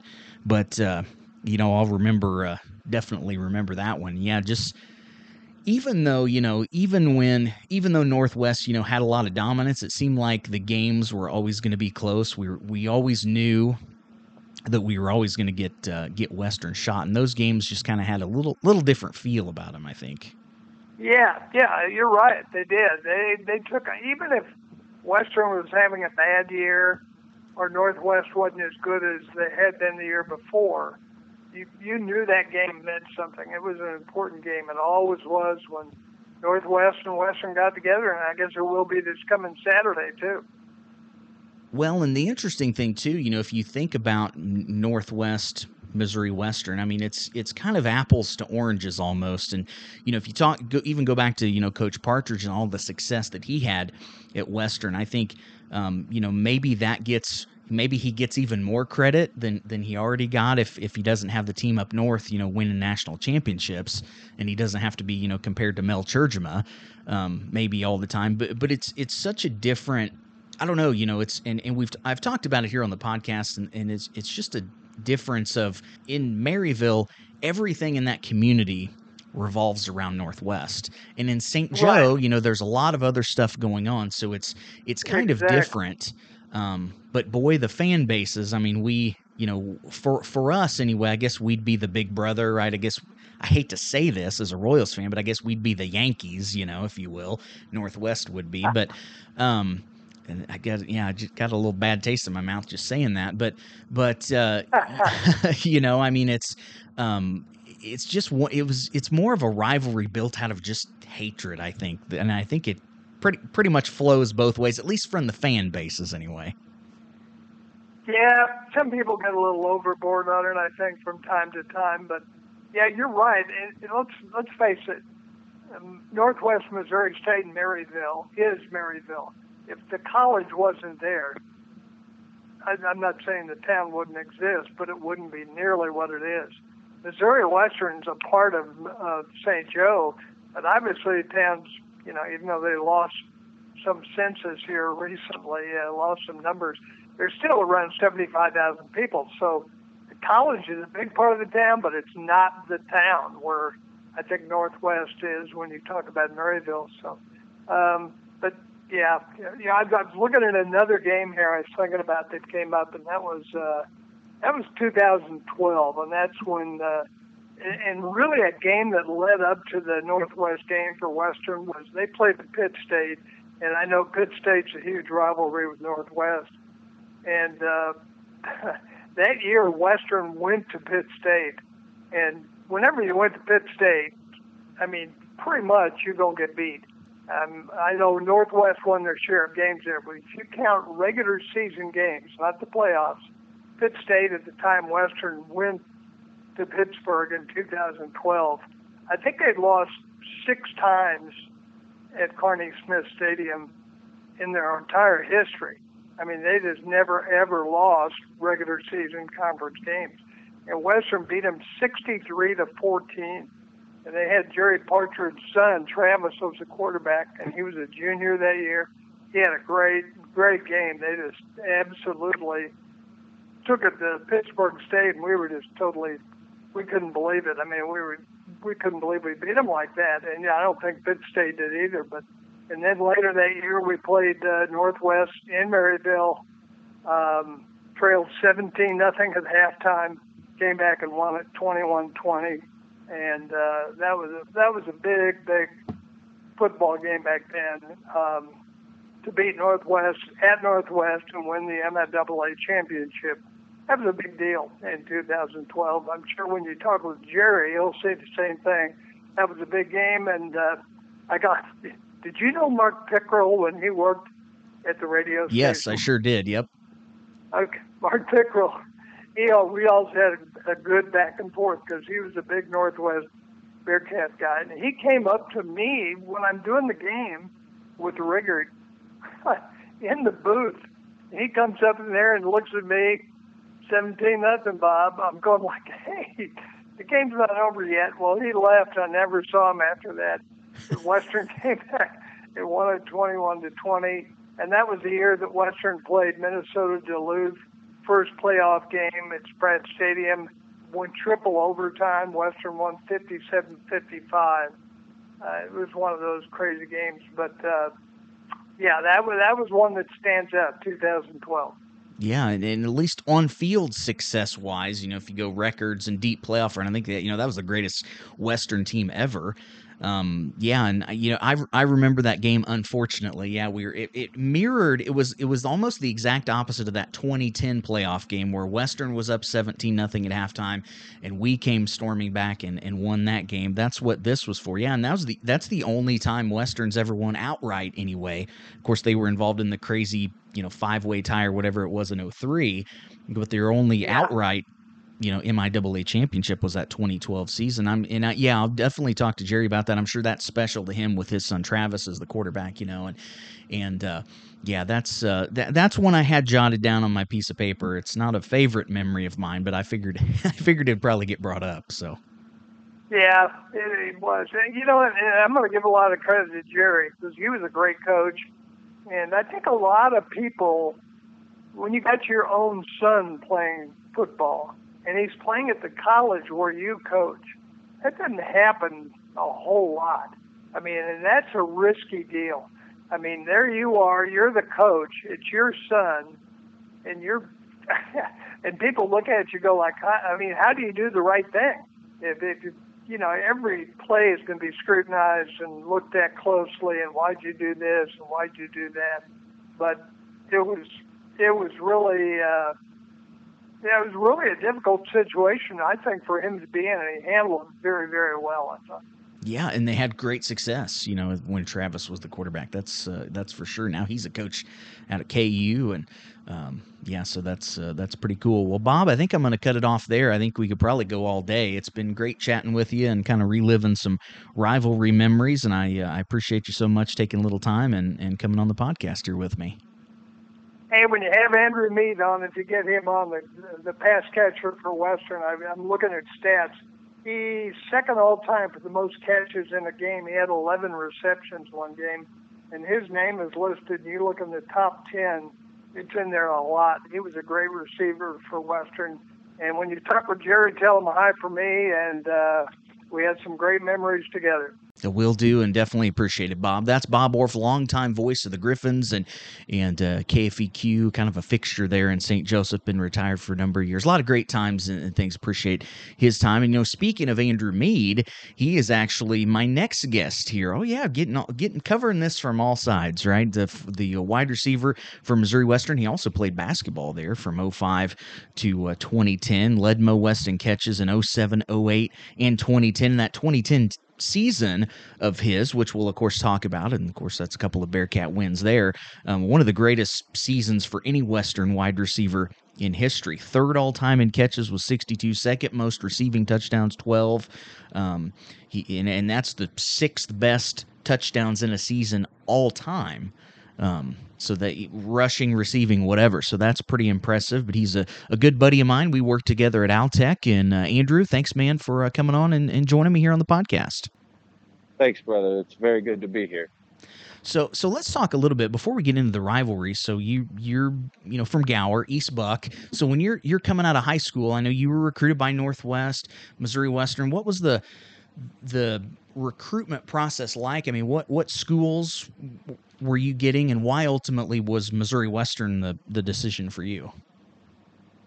I chose Missouri Western basically because I had a large number of people that I knew that were already at the school. Joey Harris from Plattsburgh, J.R. Graham was from Plattsburgh, Kyle Knighton was from West Platte.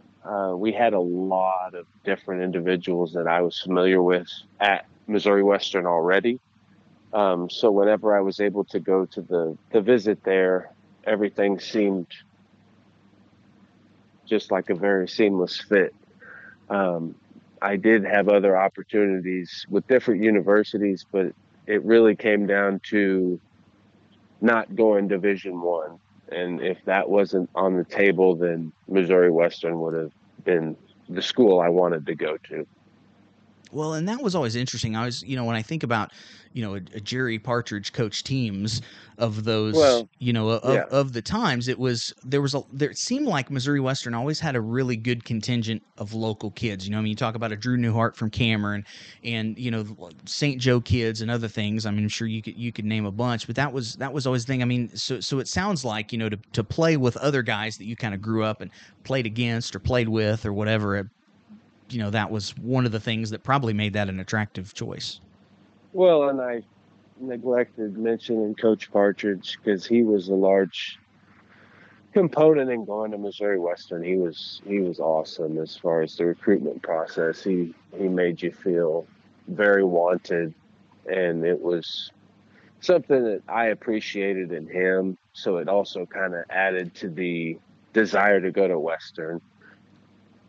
But as far as exactly. Like, as far as my personal experience, the people who I grew up around, like Jared Curl and the Burnside brothers, Grayson brothers, they're from Plattsburgh. So I always had kind of a connection to Western. I knew a lot of kids that went to Northwest, to college, but it never really seemed like a place that I'd end up. Just, I think, because I'm that much of a homebody, even 45 minutes is further than 20. So I chose, to kind of become more of a Griff opposed to a Bearcat. Sure. Well, and you kind of have an interesting perspective on this rivalry too, because you also played basketball at Western. So you didn't just play Northwest in football; you also Yeah, played basketball. yeah, that was Um, awesome. how was the rivalry different? I mean, I know now there's a lot more eyes on Bearcat men's basketball, um, but I think the football Yeah, football team always trumps. But I mean, what differences did you see when you played Northwest on the football field as opposed to the basketball court? I felt like the atmosphere was a little different because you'd go up on a Wednesday night and play, at the auditorium there and on campus, and it was so much different than playing on a Saturday afternoon at, the stadium, at Bearcat Stadium, just because the atmosphere is different midweek in January where it's cold. At the same time, you're playing Northwest, so you want to win, but it was a cool experience to be able to play them, not only in football but also basketball. Staying on the football field, so talking about the Northwest rivalry. I mean, it was always a big deal, I think, to Coach Partridge. Starting at the top. What was there a difference to practice, whether it was communicated or not, the weeks you were playing Northwest as opposed to playing I don't know, a team further down the conference standings? Yes, absolutely. It was awesome. It was something that you definitely look forward to all season. You only get, I mean, for us, it was 10 games guaranteed. It seems like at Northwestern it was a lot more, but at the same time, that's a very small window of opportunities to actually play. So you spend so much time in the weight room on the field. Um, I just remember those times of just building towards those moments. And, for us, that moment was playing Northwest. So it was something that you always wanted to be at, peak performance whenever you were able to play them. And we had a lot of opportunities. And I mean, I was able to be a part of a lot of them. But, that being said, opportunities and winning are two different things. And, I never beat them in football. We beat them. I played basketball one year. We beat them. We split the season with them. But, I mean, never beat them at football. So that was something that always was something I strive for, that always eluded me. But at the same time, I mean, it was definitely made me a much better person and player for sure. Well, and I remember, a couple of games, first '07, where we did win 44-20, but you had a couple of touchdowns. I did remember, when Northwest would play against you, and then we got the chance to work together later. And so it's been kind of neat for me to get to know you and somebody I can call my friend. You're super great guy, and we don't hold the fact that I'm a Bearcat and you're a Griffin against each other. but uh, Never. but was that a big deal? Even though I understand there's no moral victories and things like that, but are those when you look back at your performances, say in a game like that, where you're able to score a couple of touchdowns, as a what I think maybe your sophomore year, then I mean, is that something you look back on fondly, or just because it was a loss, you're like, I don't like to think about that game? So the first touchdown that I scored was on a slant, and I scored the touchdown. And I remember I got up and I was just running my mouth. I was standing over the corner, and I just remember the ref telling me, basically, look at the scoreboard, and it was 28-6. So I was like, yeah, that's a good point.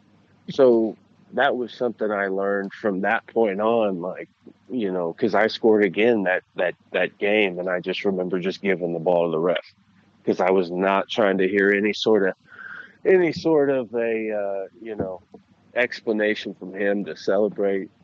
I just kind of had a fire to an individual matchup, even no matter you're getting beat or not. I just always remember wanting to beat the guy across from me, and I just remember it coming to fruition whenever you're able to score. Kind of going back to, like you said, just training year round, and we practice against each other, but you would always want to be ready for that moment. And whenever it came, I was obviously excited, especially against. Now, that's the thing, too. I'm sure you talk to guys from Emporia or Fort Hays or Southern or Washburn, anybody like that. You just wanted to beat the guy across from you. It was a competitor mindset that I definitely found myself in. And I just absolutely it meant more, even though we were getting blasted and we still ended up losing. But yeah, they were definitely instrumental in my growth as a player. Well, the fade pattern. I mean, that was something with you. Big, tall, physical receiver, and that's why I was talking to Bob Orff here recently, and that's what he's like. If you talk to Andrew Mead, he's like, you have to ask him about running those fade patterns all the time, because he called all your games and remembered that, and that was something that is that something. I mean, I don't know. Is that something you look back and remember finally took a lot of pride in that particular route, since you were such a big, strong, physical receiver? So me personally, yes. But once again, this is about Northwest. So against Northwest, how they would scheme against me is they would have their, corners up in my face, and they'd always have safety help. So Drew or Mike, I mean, it didn't matter who was our quarterback. They would always be hesitant to check out, because a lot of what I did was basically the quarterback seeing something and checking out of the play we were in, and it was more or less a hot route. So they would basically see a safety way inside the box, and we'd just feast on man-to-man coverage. But Northwest was talented enough to play man-to-man coverage and also shade over top and also play the run. So whenever you're able to do that, it's just, take your hat off to you. But never had much success against Northwest as far as running the fade, but everybody else I did. Well, and talking about a couple of games, go to 2010, your senior year. Of course, neither one's going to be a great memory, so I'll go ahead and apologize for bringing them up. But yeah, I should say which game that year. The first one at home, which I think might be the record crowd ever at Northwest, almost 11,000 people. It was awesome. 42. We were both top 10 teams. Such a big matchup. Of course, the Bearcats win 42-0. Yeah. And memories from that game. I mean, I'm guessing they're probably not very pleasant.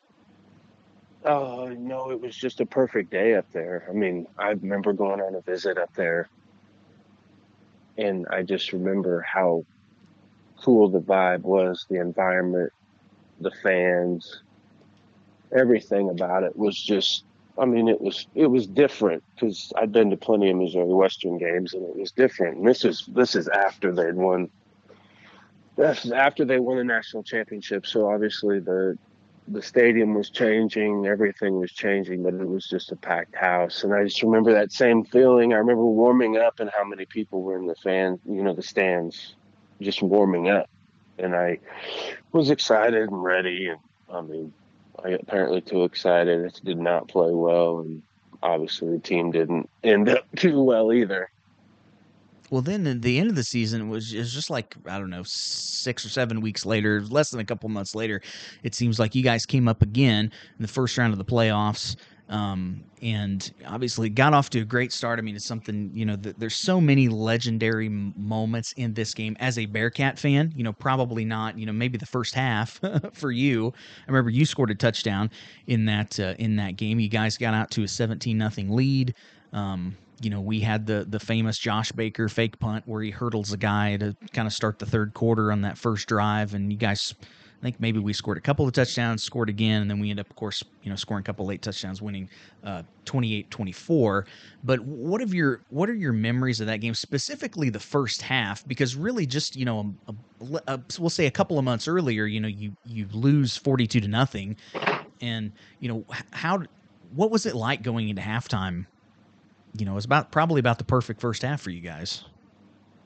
Yeah, it was. It was exactly how we had, like slept on it. It was what we wanted it, how it started. We didn't show any signs of intimidation and didn't give up the big play, and defense on our end ended up making some big plays to kind of kickstart our offense, and we were able to punch some in.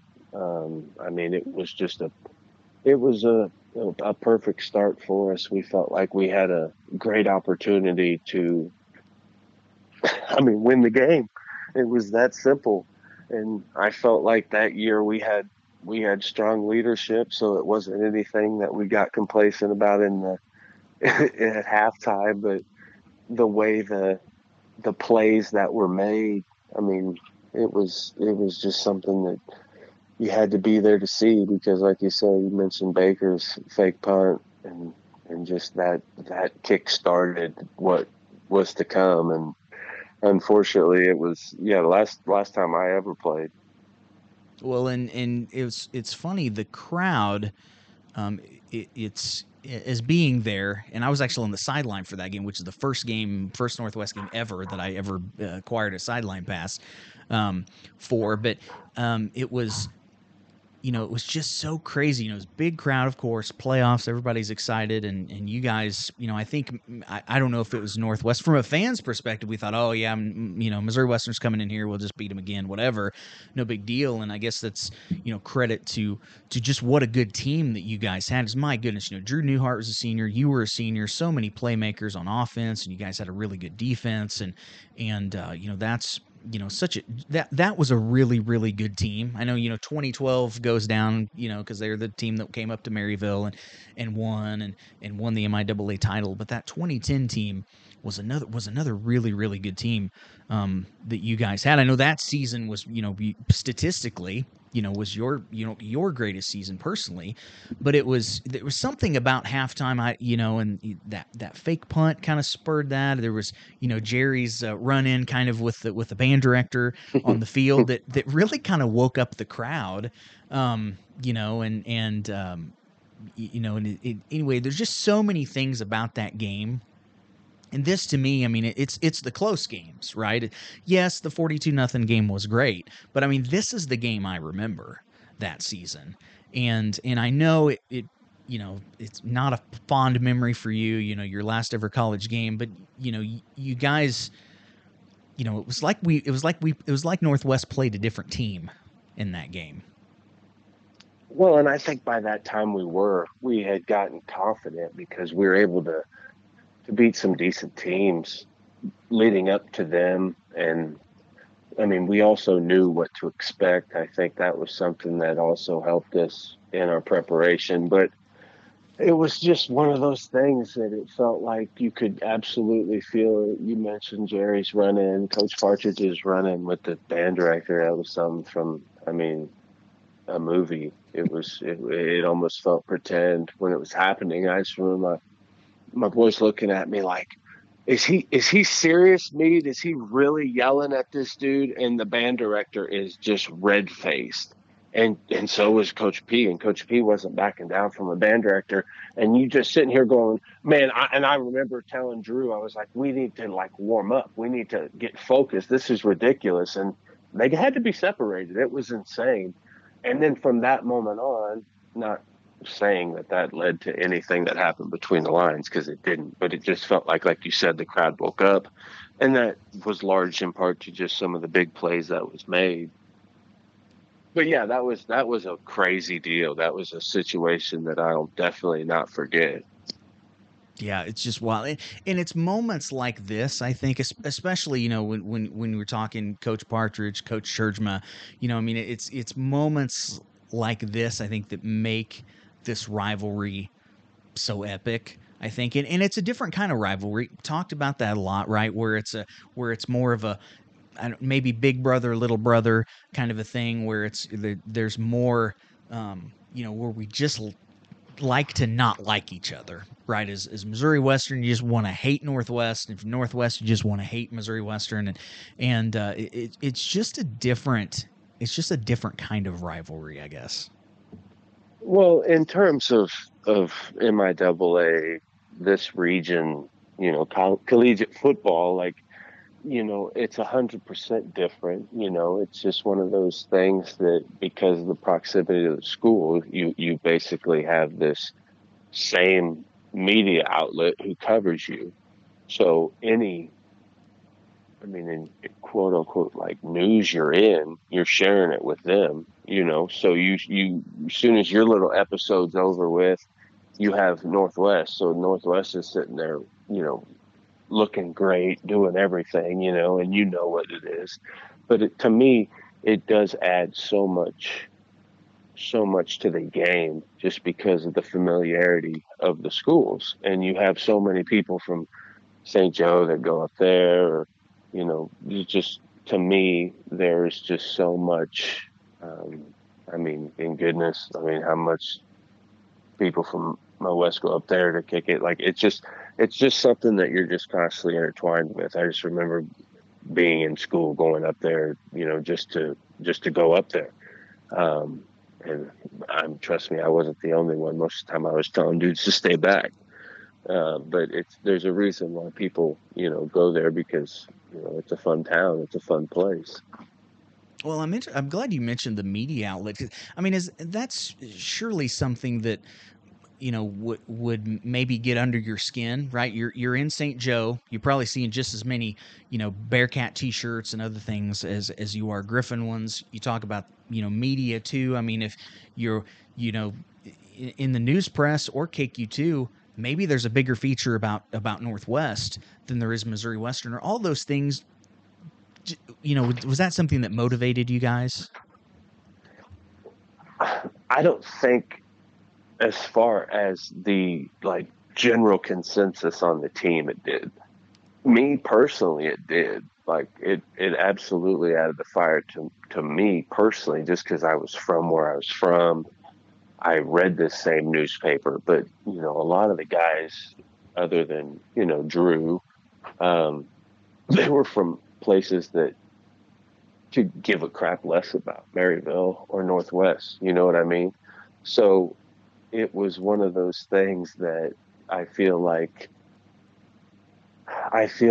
for some of us, like we understood from a very early time on campus that Northwest was just a different animal, because a lot of people on our team were also recruited by Northwest and just ended up at Western for whatever reason.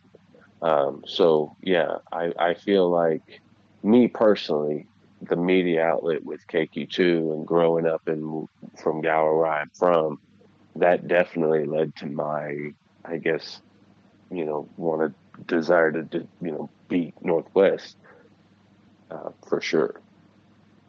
Well, then it's interesting too, because I think that's something that I think Coach Barters would probably agree, is terms of in terms of his legacy. What he was able to accomplish at Western is pretty incredible.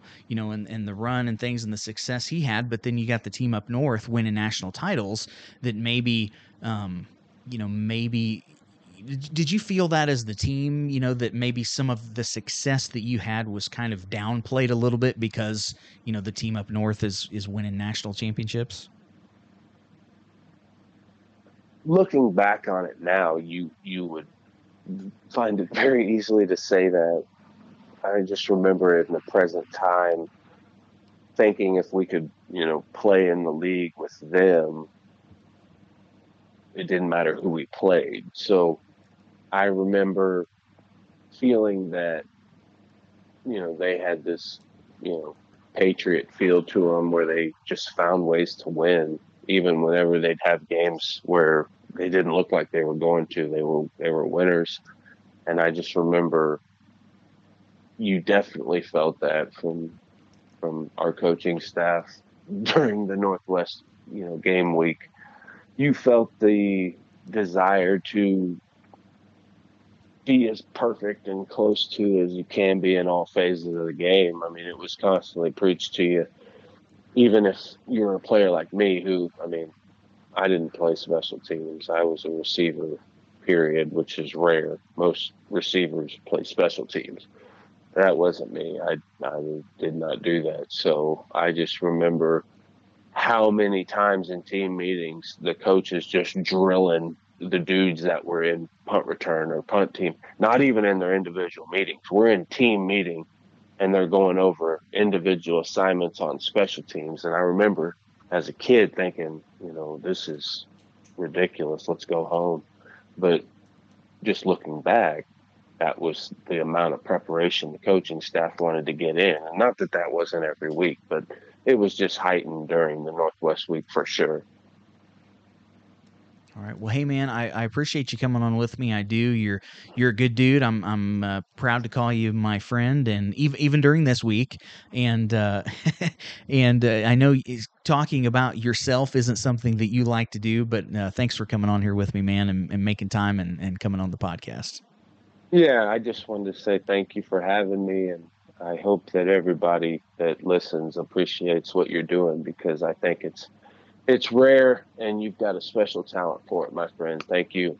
That's really too kind. That's Andrew Mead, Missouri Western alum, and one of the greatest wide receivers that's ever played there, and a good friend of mine. I appreciate his friendship and appreciate him coming on the podcast here, and I appreciate everybody. Coach T, my good buddy Chris Ward, Bob Orff, Coach Partridge. It's been fun kind of reliving some of these memories. There's still plenty more to come, though. We'll go into the press box with John Coffey. He'll be joining me. We'll, of course, talk some of the rivalry as well, and we'll also be talking about the UCO win from last week, previewing this week's Missouri Western game. We'll hear from the other sideline, Tommy Rezach, who's the relatively new voice of the Griffins, just a few weeks into that gig, and so appreciate him. Will be interesting to hear kind of from the Griffin point of view on that as far as this year's game goes.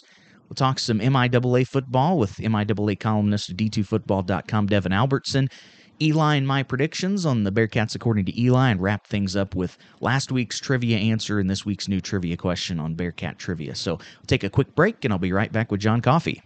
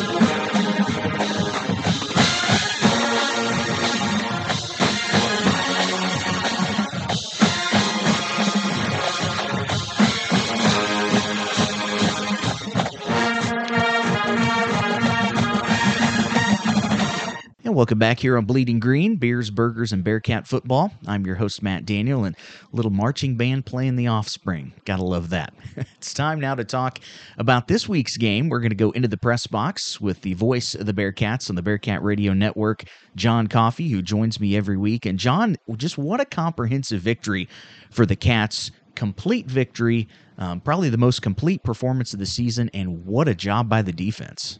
Oh, it really was. They did a good job just getting pressure on the quarterback Calhoun. He was not sacked an over a bunch of times, but enough times. But I think every time he dropped back to pass, there was someone in his face all afternoon long, and that just wears on you as the day goes along.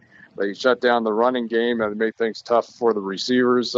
Again, you look at what they were able to do defensively. Khalil Smith got his first interception as a Bearcat. Just everything that seemed to really come together on Saturday in front of a great crowd.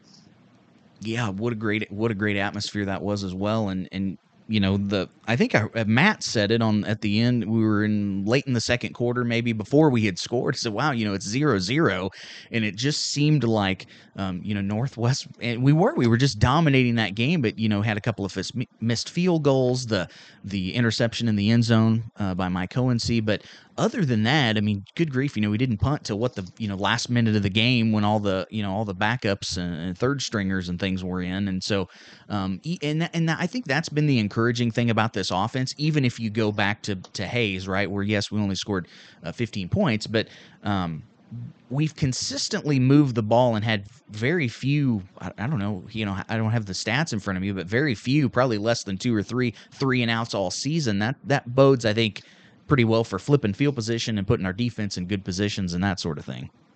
Yeah, it really does. And talking to Jackson Barnes earlier this week, he credited the offense with just time of possession where the defense was able to be rested really throughout the game and fresh, while the offense would mount those long, sustained drives. Again, unfortunately, in the first half, it didn't really turn into points until late. But what it did, it kept the defense fresh all afternoon long, and they were able to just line up and hammer Central Oklahoma. Well, yeah, and the thing that I've really seen the last 2 weeks is I think it was that first drive against Central. You know, so Mike Cohensy's first drive as a starting quarterback, you know, there was a 3rd and 5, I think he converted, and then 3rd and 10. There were a few of that. You know, there was some 3rd and longs against UCO that was, you know, that really, I think, gives us as fans a lot more confidence that okay, you know, we're not in those situations very often because of Al McKellar, because of Devontae Green, the running game, but boy, when we are, we seem, you know, 3rd down conversions are really good, and even if we've got to throw the ball, you know, we seem to be able to convert those as well, which is big. Yeah, it really is. I think it's just all the product of having such a balanced attack right now. You talked about McKellar and Green in the backfield and that 1-2 punch they have there. They've got a set of receivers, I think, that also have some special skill sets that really complement each other. And it really makes for a lot of headaches defensive coordinators have to try to prepare against the Bearcats. Well, the interesting thing was Alec Tatum last week. It was at the media luncheon, I think, was talking about specifically mentioning, you know, UCO, you know, playing man-to-man defense and how he was excited about that. Thought they could do some things. Well, my goodness, he had 11 catches, over 200 yards, a couple of touchdowns. What a ball game he had.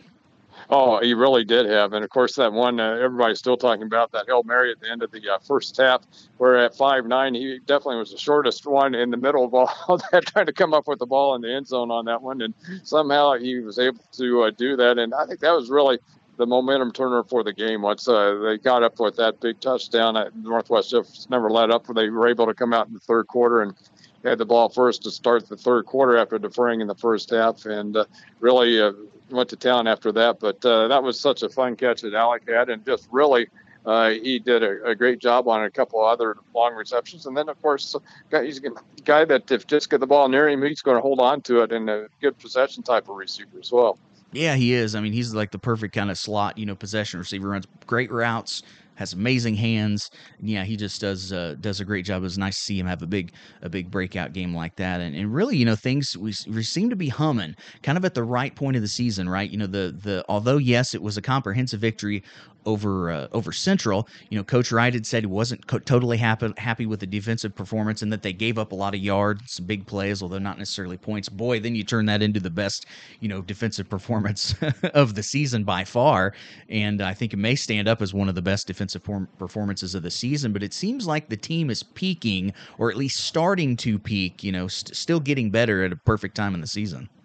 Well, I think there's probably still a lot of things that the coaching staff will point at to say they can improve on. So, and again, a long way to go left in this year. But the nice thing is each game you're seeing a level of improvement. So hopefully that will continue this week to where they can continue to go on. You know, obviously you want to be playing as good a football as possible at the end of the season to with any bit of luck move into the playoffs. So I don't I think right now you're seeing incremental steps of improvement each week, and I think that's right where the coaching staff would like to see this team right now. Yeah, absolutely. And coming into a team, my goodness, it's explosive offensively. Of course, our big rival, naturally, Missouri Western, big game, Spratt Stadium under the lights Saturday night.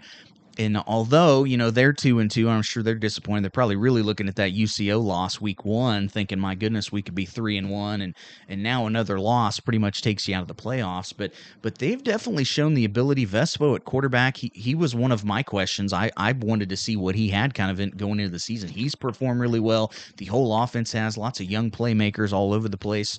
Veterans on defense, although they've definitely given up some points. But I think this game's maybe going to be closer than a lot of people think it will be.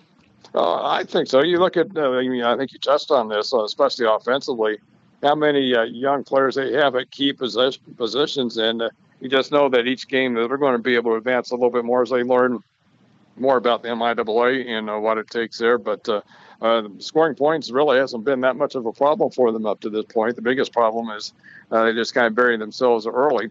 So, and they found a way to come back in those, which shows the resilience that they have. And I think they're going to be they're a team really trending in the right direction just overall. Yeah, and I think talent-wise, I think they're right there at the top of the MIAA when you talk about the teams kind of behind Northwest. I think talent-wise, Western's got that part of it. It's just, they're very young and kind of putting it all together. It ought to be it'd be interesting to see kind of how this game, goes if they're able to put up a good fight against Northwest and, and how they continue to develop during the season. Yeah, and, they've scored enough to really be 4-0. When you look at it, just defensively, if they can be a little more consistent on the defensive side, then I think a lot of teams are going to worry about them coming in. Well, they probably are already, but they're going to be a tough team to beat once the defense gets to going to, I think, the potential that a lot of people think they have.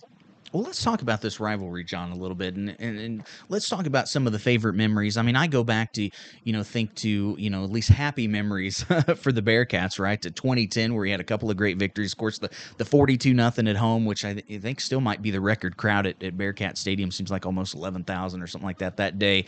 And then, of course, the playoff game down 17-0 at halftime, and just all of the kind of pageantry and everything else about that game. There's so many things about it. It's so much fun to talk about. That's probably my favorite. What are some favorite memories of yours of playing the Griffins over the years?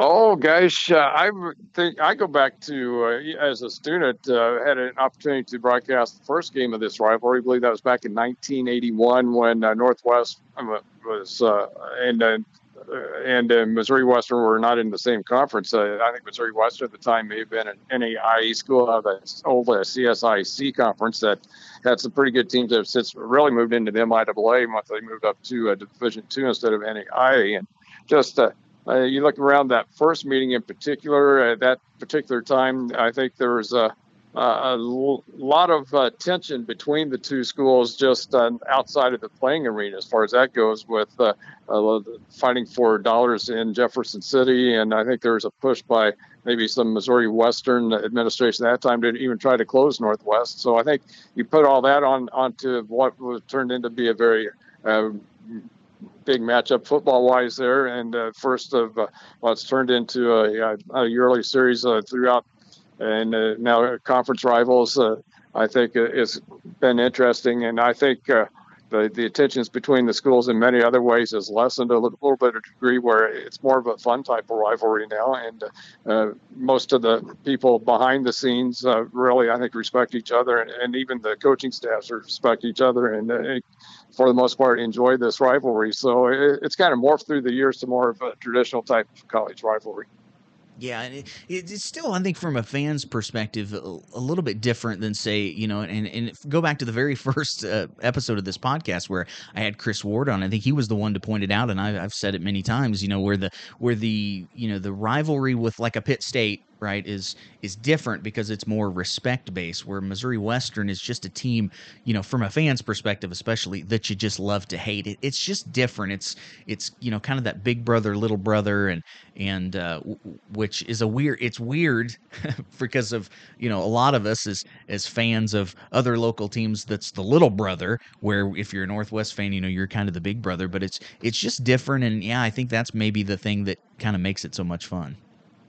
Well, I think so, and I think from a player's standpoint, it's a big rivalry. But when you look at Northwest, you get everybody's best shot week after week. To where the rivalries that Northwest has, like in Central Missouri, that goes back to the early days of the MIAA. Pitt State, with of course the rivalry was trying to fight for the top of the conference all the many years. One time we had Truman State as a big rival with the old Hickory Sticks. So there's a number of rivalries that Northwest has, and we're about every week. It's almost a rival week for one reason or another. This one, I think, is probably more of a rivalry between the fans than it is the players, as you mentioned. So it's really an interesting kind of a dynamic going into this. Well, and they finally, built us that nice away side at Spratt Stadium. We always we always like to joke about that we, they need to thank us for getting that done. But I would imagine, we're going to see a lot of green there. It ought to be a great atmosphere and a good game. Hopefully, Bearcat win. Yeah, I think so, and it always brings out, I think, more of a crowd on the Missouri Western side as well. And I think it's probably one of the bigger attendance games that they get every year with their own fan base. So for whatever reason, this game draws out the fans on both sides. Yep, and that's when it's more fun to me. When you got a really packed house and there's more buy-in from both sides, and it ought to be a good time. Well, John, I'll let you go, man. I appreciate you as always, and we'll do it again next week. All right, sounds good. That's John Coffey, voice of the Bearcats on the Bearcat Radio Network and the Public Media app. And Saturday's game will be the 452nd consecutive football game for John. That's pretty amazing. Well, let's go and get the view from the other sideline now. A relatively new voice of the Griffins, Tommy Rezach, who's also the sports director at 680 KFEQ, now joining me. Tommy, thanks so much for coming on Bleeding Green with me this week. Yeah, thank you, Matt. Looking forward to what this weekend has to offer. Yeah, and it's kind of a new thing for you. I mean, you've been in St. Joe for a little while now, but the recent voice, the Griffins, and it's the first time that you'll experience this rivalry in person. And are you excited about it? I am. Yeah, this will be just my third game total as the new voice of the Griffins, and it's been a pretty amazing ride so far. And Western's kind of made it that way with the types of games they've played, coming back against Emporia and then almost 580 yards against Washburn last week. So been a memorable 2 weeks already, and now this is kind of the big one, kind of as we get toward the middle of the season. I think it's obviously the toughest opponent on the schedule, and it's the biggest, it's the closest rival, and it's probably the biggest rival too. So really looking forward to it. I mean, I know the heritage and the history with this rivalry runs deep, so looking forward to just learning a little bit more about it. Obviously Colin McDonough and John Rauschkold do a great job with the game notes for getting us prepared for broadcast. But look forward to hearing from folks like you, alums, former players, just former coaches, even people who have been a part of this rivalry for much longer than I have. Because this will be my first time, and looking forward to it. Should be a lot of fun. A night game at Spratt, going to be a good time. So I think it'll be a good game. Yeah, it ought to be, we always, Northwest is always well represented at those Spratt games. We'll have the away side packed in, decked out in green for sure. Let's talk a little bit about this Missouri Western team because, of course, week one, kind of a shocker down Central Oklahoma, slow start, and then they come back in the second half. It wasn't quite enough to lose that game. And that's the one kind of, you really think, what if, Griffins are setting 3-1 otherwise. A good win at home the next week against Hayes where they had to come back in the second half. Same deal against Emporia, kind of a slow start. They come back and win that thriller. And then last week, it was kind of the opposite. They didn't have a slow start. And then Washburn, it seemed, had a 20-point outburst between the end of the third and early fourth quarter to kind of put them, get them, in the driver's seat and win that game. But my goodness, you just all of these games, these first four games, they've all been really close games, and I don't think the Griffins are far away. They seem to be right there. And the thing I see is, man, they regardless of that 2-2 record, I think they certainly have a lot of talent. Yeah, I mean, both the losses by a combined 10 points, and they led in 3 of those 4 games, and they had the ball down 4 with over a minute left against Central Oklahoma there, but unfortunately they got behind by 17 at halftime and just kind of ran out of time a little bit. So, but yeah, you're right.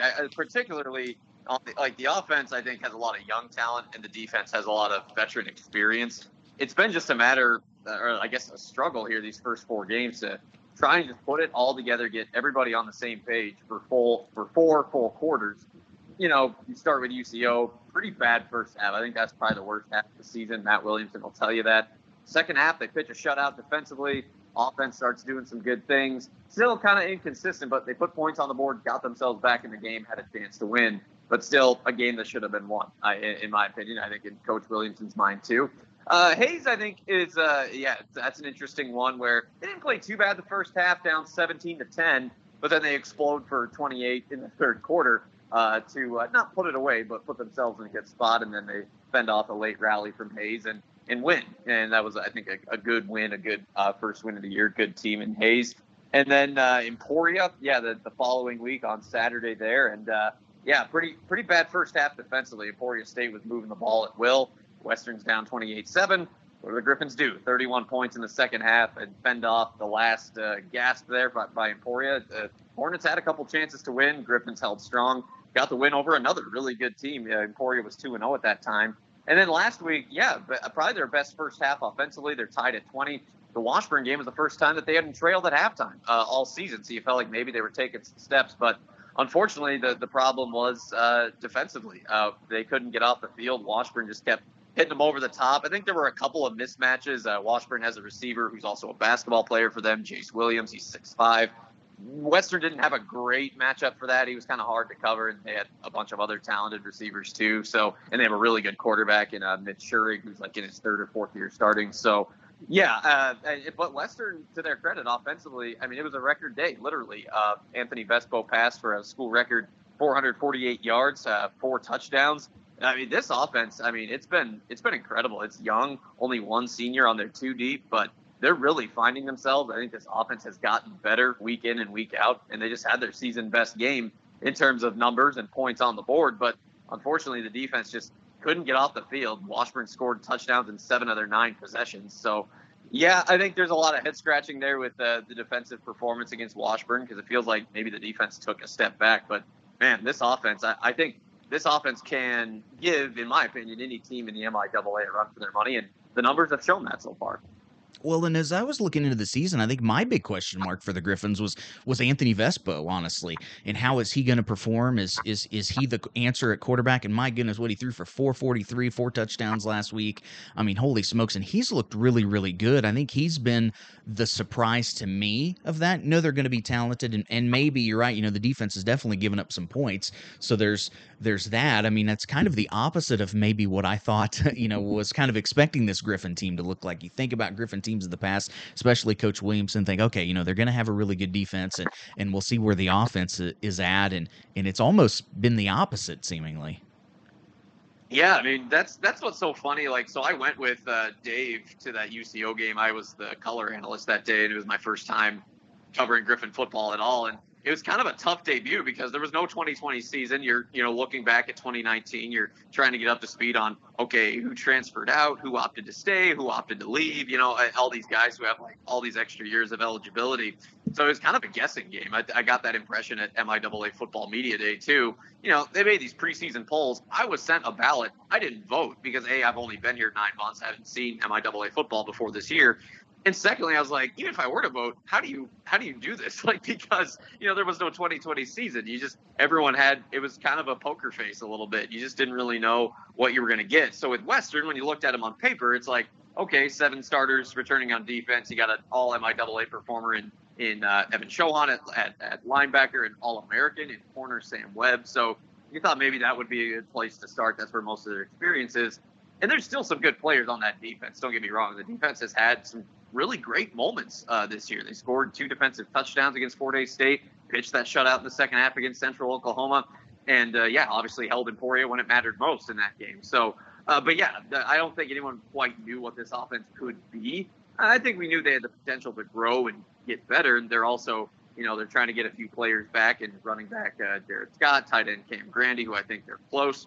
But, a lot of youngsters really having a lot of first career scores this year. Most of the wide receivers that you see on Western starting lineup, most of them have had their first career touchdowns, first career catches all in these last few games. Same thing with running back, Sheen Butler Lawson Jr., Brandon Hall, all getting bigger moments this year. But, Yeah, Vespo was he's one that he had some opportunities there in 2019, got to play a few games, did some good things. But really, yeah, that Washburn game, it was his 7th college football game, and he looked like a seasoned veteran. You know, he went right toe-to-toe with a multi-year starter in Mitch Schurig, had passed for more yards than Mitch Schurig. So, yeah, I think these last 2 games especially, that UCO game, it was pretty stop and go. We saw the backup Reagan Jones play for, I think, like 3 series in that game. But no, Vespo's really taken command of the board here. He's really been really just confident. I give his offensive line a lot of credit. That's a really young unit that's protecting him. But he's really looked the part these last couple of weeks, really looking confident. Not the most mobile quarterback in the world, but quick release, good decisions, doesn't really force balls where they shouldn't go. And, yeah, he has really taken a step these last couple of weeks. Well, yeah, you talk about all these young guys, Lawson, Butler Lawson Jr., Brandon Hall, Travion James had himself a ball game last week. And then that's not even to talk about Cooper Burton, who catches a couple of touchdowns. He throws one. He's a local Benton kid, and he has looked spectacular. And yeah, that's the thing that I noticed. The thing that really stands out to me is, holy smokes, these guys are all young. They're only going to get better. That bodes well for the future. Yeah, that's true. I mean, all these guys are listed as freshmen. Most of them are in like their 2nd year in the program, some in their 3rd. Just kind of depends on who redshirted in the COVID year and everything like that. But yeah, most of those guys are freshmen by eligibility. Cooper Burton, of course, was a guy that got to play quite a bit there in 2019. But yeah, Coop has kind of become a leader on this team. He's a pretty quiet guy and still can be by nature. I got the chance to interview him about 2 weeks ago, and but on the field at practice, he and coach have both said that he's kind of taken on this vocal leadership role because he's kind of been showing out in the field, and whenever he's feeling confident and he's feeling good, Cooper told me that he kind of just wants to share that and let the others around him feel that, and he wants to try and give them a boost in any way he can. And if he's doing that, it seems to be working. Yeah, Cooper is kind of the most experienced receiver there. And, yeah, the former Benton quarterback throwing a 36-yard touchdown to Hezekiah Trotter against Washburn last week on a kind of a flea flicker-looking play. It was a kind of a neat deal to see that. And he's been involved in the running game a little bit. Cooper has too. So, yeah, it's kind of good to have him in there. I think he's one of the more veteran guys on that offense. And he's showing it on the stat sheet. And he's also kind of trying to show it in the locker room too, trying to step up and be a leader. So as you look at this game, I mean, obviously, I think, Northwest is the favorite. They're expected to win. It's a rivalry. I expect it to be a close game. If you're looking at the game, kind of keys to the game for Western, if Western's going to pull off this upset, what do you think they really need to do? I think cleaning up special teams has got to be number one. I mean, special teams was kind of an atrocity against Washburn, and I think that's what the word Coach Williamson used, either that or disaster, but you get the idea. Western had 10 penalties against Washburn, and by my count, 7 of them were on special teams, most of them in the return game. Trey Bobble might have had a decent return, get called back for a hold. At one point, they were offsides on a kickoff. Just little stuff like that. They got called on a horse collar tackle when Washburn had a kick return. I mean, it was bad. Fortunately, Western didn't have to punt very much because they were scoring so much, so didn't really get to see much of that. But Washburn really covered Trey Bobble well in the kick return game. There were a couple of times Trey would take it out of the end zone, get tackled at the 10, something like that. So special teams has got to get better. You hear it all the time. Special teams is kind of a reflection of your team at large. If you can play well in special teams, you're going to give yourself a much better chance, and they really have to play better than they did against Washburn in that regard. Offensively, I would say kind of just lean on what's been working. Western's been a team that's tried to establish the run in games, and sometimes it's worked.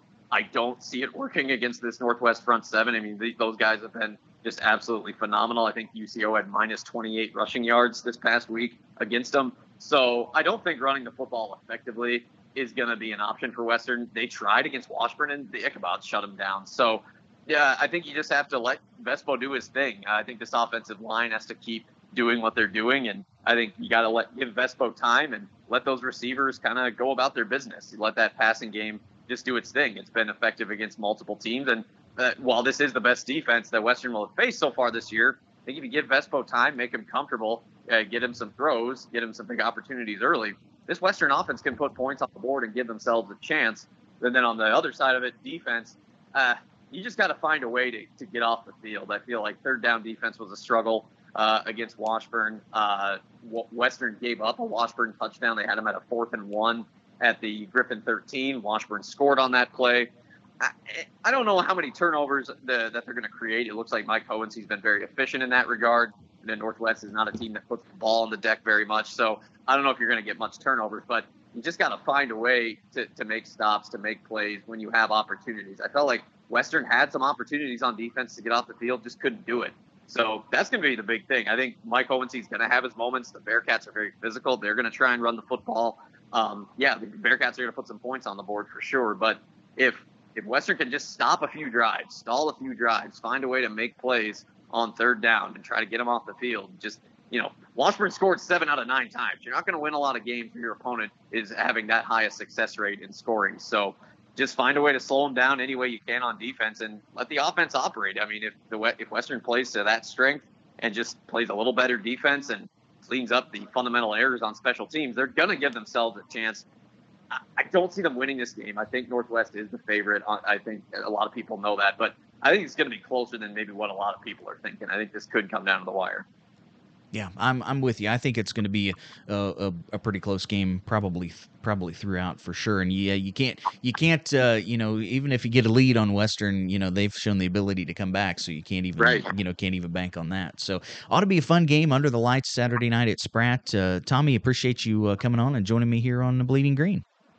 Yeah, thanks for having me on, Matt. Pleasure to meet you, and obviously get to interact with lots of Western and Northwest alums here in St. Joseph, and know people are really excited about this game. So just look forward to calling it. Hope people are able to tune in some way, and I think this will be a fun game. I look forward to seeing how it plays out. Yeah, me too, as long as it's a Bearcat win. That's Tommy Rezach, the voice of the Griffins and sports director on 680 KFEQ in St. Joseph. Appreciate his time, and what an opportunity for him. Relatively young guy, and man, I love that voice. He's a really excitable guy. I got to listen to some highlights and things of the last couple of games. I think he does a pretty good job there, and so it ought to be a big game, big matchup. And let's take another quick timeout. Going to come back. We'll have my chat with Northwest defensive lineman Zach Howard, and they'll wrap that interview up with a pick six. Still got a chat with MIAA columnist from D2Football.com, Devin Albertson, and of course the Bearcats according to Eli coming up as well. So all that's still to come here on Bleeding Green. I don't want them to gain another yard. You blitz all night, and if they cross the line of scrimmage, I'm going to take every last one of you out. You make sure they remember forever the night they played the Titans. And joining me now for this week's player interview is number 94, defensive lineman and captain. He's a junior, Zach Howard. Zach, hey man, thanks for making time and coming on Bleeding Green with me. Oh yeah, anytime. Thank you for obviously having me. Yeah, no, man, it's a good opportunity to get to know you, and let's kind of talk about, growing up. Now, you went to Bolivar, which it's interesting to me because there's kind of some similarities between Bolivar and Maryville. They're kind of about the same size. They both, college towns. Bolivar has the purple Bearcats. We've got the green Bearcats. Of course, they used to be in the MIAA. So I guess coming to Maryville probably wasn't a big culture shock for you. Oh, no, no doubt. That's actually part of the reason I decided to come to Maryville. Other factors as well, but taking visits here and just realizing it's about 10,000 people, same as Bolivar. Got about the same amount of kids on campus as the SBU down in Bolivar. So, and just great people, which is what I've growing up around a lot of farmers, a lot of small business owners, and just genuine people. So. Yeah, definitely not a culture shock, and one of the reasons I came here. Yeah, well, I'm sure you talk to some of your teammates, that come from, an Omaha or St. Louis or even bigger places. I'm sure that's it's how many kids were in your class at Bolivar, your graduating class? I think I graduated with like 208 or something along those lines. Yeah, to some people that's a really small a really small class, even St. Joe. So yeah, that's kind of interesting. So what as you were growing up, what sports did you play? Was it always football? I know you were an all-district baseball player in high school. Was it those two? Did you play other sports? Yeah, so I grew up playing football and baseball mainly. When I was really young, I played like soccer. I was enrolled in like gymnastics. So my parents just kind of put me in everything, allowing me to kind of feel out what I wanted. I played basketball all the way up, and then freshman year was my last year of basketball, and then I played or then I wrestled for a year and did all right at that, but realized pretty quickly you kind of got to wrestle when you're a kid to be good when you're in high school. And so, and then so in high school, my junior, senior year, all I did was football and baseball, but kind of done a little bit of everything. Love playing pickup basketball still here with the football players. So. Well, and was football always the first love, or was it difficult picking between football and football and baseball for you? No, I think football definitely took the cake. I love baseball. That's probably the main thing I miss about high school was baseball, or maybe even choir and stuff like that. But just football was the kind of the love. My grandpa coached football, so I'd go home after school, and he coached either middle school or high school football all of my childhood. So just depending on what he was doing, I'd go after, hang out with him, and if it was at the middle school, I'd go. And he'd always just allow me to be around the middle schoolers. I'd always set up tackling dummies during their practice, and basically if I wasn't in the way, I could do whatever I wanted. So that was always fun.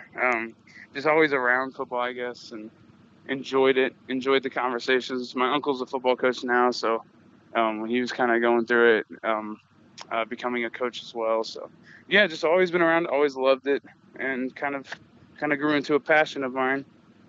Well, and as you were thinking about the next level, before you decided on Northwest, what was the recruiting process like for you? Did you have a lot of teams kind of vying for your services? I had a couple. I mean, it wasn't anything crazy. I didn't have no 20 D1 offers or anything like that. I had a lot of the bigger schools actually wanted me for offensive line. So Navy had talked to me earlier for like center. They wanted me to play center. K-State wanted me to play center for them. So I had some like FCS schools. SEMO talked to me about playing center for them, but I wanted to play D-line, and that was where most of my like D2, the schools that talked to me for D2 were offering me for D-line. And so obviously it's pretty easy to pick Northwest when out of all the D2 schools, like I said, plus with Bolivar and Maryville being very similar sizes. I don't know. I went on a couple of visits here and there, and Northwest felt like home. I was always told, like, you'll know when you know. So I just came here on a game day. I had been extended an offer, but I had never ever actually seen like a money amount. And I came here on a game day, and I told Coach I would be here next fall. And that's just kind of how I just kind of trusted in it. Loved it. Loved the culture. Coach Wright does a great job recruiting. His pitch is always, you want to be elite, you come here. If you don't, go somewhere else. So I was like, all right, well, going here. No, there was a lot of other things that went into it, but yeah, I had a couple. There's probably like 6 or 7 schools that were truly interested, and probably close to 15 schools that had talked to me. So. Well, and I mean, if you're gonna have somebody coach you D-line, Rich Wright's a pretty good choice. That's a pretty good track record with D linemen at Northwest. Yes, sir. Very, very much so. Well, and you even got to play as a true freshman. Was that something you were planning on doing, or did that just kind of happen, didn't it? Yeah, I'm always just confident in what I can do, but it's also just confidence and that if it's meant to be, if it's God's plan, then it's gonna happen. If not, then I would have redshirted, and that's all right too. So Coach Wright had kind of extended it as a no one really plays first year. They always want redshirt, and then we kind of move on from there. So I came into it just expecting a red shirt. And then a couple days into practice, just kind of started to, move up the depth chart. He told me that I was going to travel, but not dress or anything, not pull a red shirt at one point. And then a couple days after that, he said, you know what, we're going to pull a red shirt if you want. If you don't, we don't have to. I was like, oh, I'd love to. I'd love to play if I can help the team out, if you think I can. So that kind of happened. But, I think just understanding that wherever I am, in my position, in my spot, just understanding that God's kind of got a plan for it. And if it takes longer or shorter, then it's just what it is. So very blessed to be in the position I am. Well, and you're one of 6 captains on the team. Only 2 of you are juniors, you and Braden, the quarterback. So what's being a captain mean to you? Oh, it means a lot, that's for sure. So captains are voted on by the team, and just understanding, what my teammates think of me, whether that is the role I have on the team. It just means a lot to work out with these guys. There's a lot of guys that work hard. There's a lot of guys that can lead. And that doesn't just stop at the 6 captains. We got a lot of leaders that aren't. And just looking up to those guys and seeing that they think highly of me is very, very, very cool. So definitely an honor. I was actually kind of shocked when I got it. I was like, oh, well, I was not expecting that, but very much appreciated. But yeah, there's a lot of guys, like I said, the other 5 captains are very, very good leaders, very, very good players, and there's a lot of other leaders. Brody Buck comes to mind. Elijah Green comes to mind. There's just guys on the team that aren't captains that truly are really good leaders. Sam Phillips, and the list goes on. But yep. So, and you were awarded Academic All-American before the season started. Is your academics always been something that's been really important to you? Yeah, for sure. I'm not like the smartest kid in the world.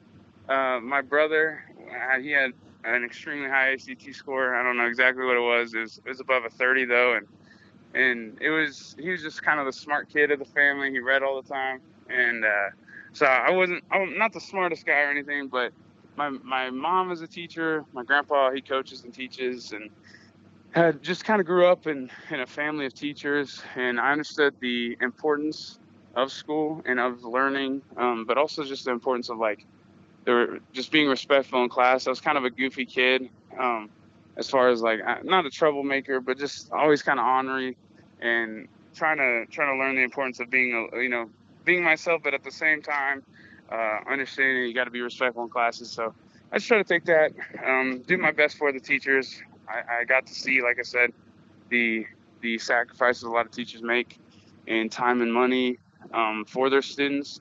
So sometimes you don't see that as a student.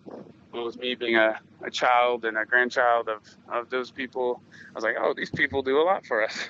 So just seeing that, I always wanted to try to do my best to at least pay attention in class. And like I said, I'm not very smart. I'm just average old smart level, average intelligence. So it is what it is. I just try to do my best and apply myself. But yeah. Well, what's your area of study, and then what kind of are your? I know you're just a junior, but plans for graduation or after graduation, I should say. Yeah, physical education is my study. So just I'll graduate with that. I kind of want to coach football, but I don't care where or what level. I just kind of want to be involved with kids' lives and just give back to the same profession that kind of I saw as a very, very, very servant profession. So just seeing, like I said, seeing my mom, my grandpa, my uncle in a classroom setting and how much they gave, I just kind of wanted to give back to the teaching community. I love it. And I don't know, I feel like that's kind of God's plan. If it changes for me, then I'll be willing to pick up and leave. But as of right now, that's kind of just where it's headed. Coach some football, teach some kids. I also enjoy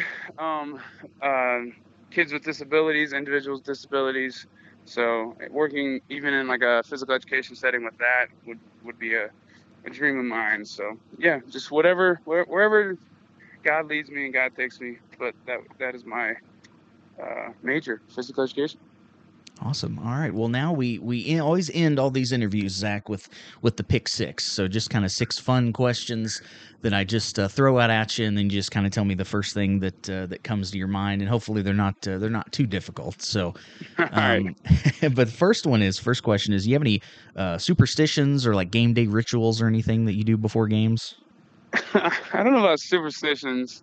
Definitely staying in a routine. I don't know, just like I like to go out on the field at some point and just kind of run around, play catch with either Elijah or Sam or one of the D linemen, Noah Williams. It's just because it's kind of like playing a kid, just being a kid playing on a football field. I remember just going out on Friday nights before high school football games, playing around and just kind of reminding myself why I play football. It's not the end of the world.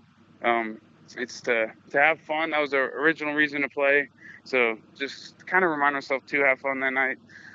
That's about it. Other than that, I write some things on my wrist tape, some verses, just to remember what's truly important. I got a couple initials of people in my life that are very, very tough individuals.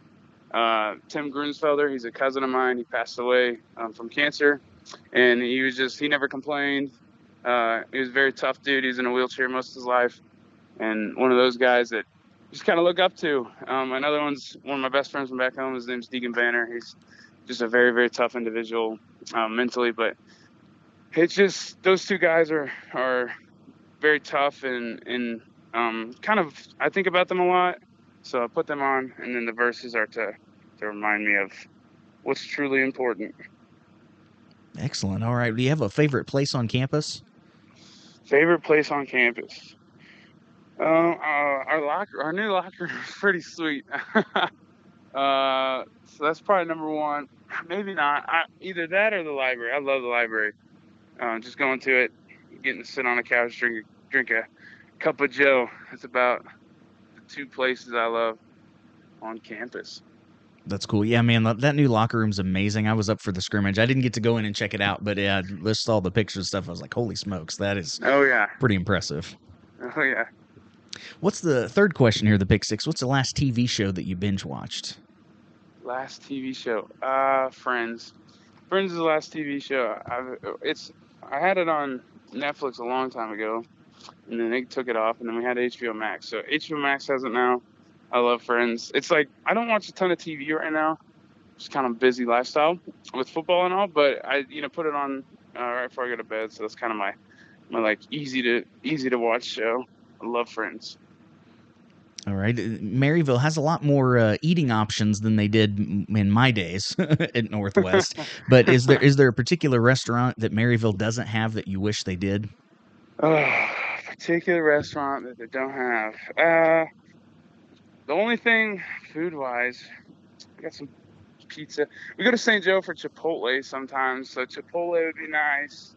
Or ever since Carson's left, I haven't eaten a ton of wings, so I heard Titletown has good wings. So either like a B-Dubs or a Chipotle for fast food. Probably those two. All right. And then what, so when I had Jackson Barnes on, I asked him who the funniest person in the locker room was. He said you. No. In your opinion, who's the funniest guy in the locker room? Oh, man, I don't know. That's so many people. Elijah Green is hilarious. His impersonations, probably the best I've ever heard. Anyone on the D-line, we're the funniest position group by far. But yeah, D-line, O-line are probably funniest. Yeah, I think Drake Kinsella's funny. He's a D-lineman. Elijah, I don't know. The D-line, you put them together, I think I just enjoy it. We're just a bunch of brothers that just laugh at each other and laugh with each other all the time. So. No, that's great. I like to hear that. All right, last question. So again, I know you're just a junior, but when you're, to think ahead a little bit, when your playing days at Northwest are done, what do you want people to remember about you and your career? Outside of football, just that I was a child of God, that I try to, witness to as many people as I could, and truly just, I don't know, just try to live out Matthew 4:19. So, but inside of football, I don't know, just probably, a really tough dude who played through a lot, who grinded for his teammates, just kind of, wanted what's best for the team and not what's best for me. Sometimes it's easy to, say, well, I want this or I want that, but stats aren't everything. So, so probably just on the field, a humble dude that works really hard and plays for his teammates. Awesome. All right. He's number 94, Zach Howard, a junior captain, defensive lineman. Zach, hey, man, thanks for coming on and joining me here on the podcast. Thank you very much for having me.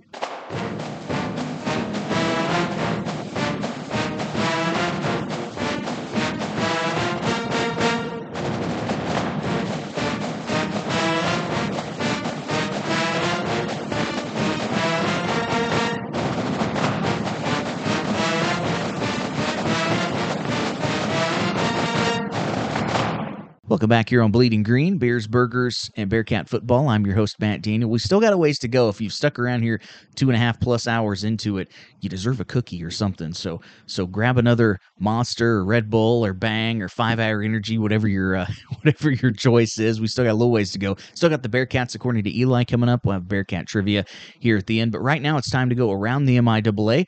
Talk about last week's results and kind of preview this weekend's slate of games. MIAA columnist for D2Football.com, Devin Albertson, joins me as he always does. Devin, thanks again for coming on this week. Yeah, thanks for having me. Good time.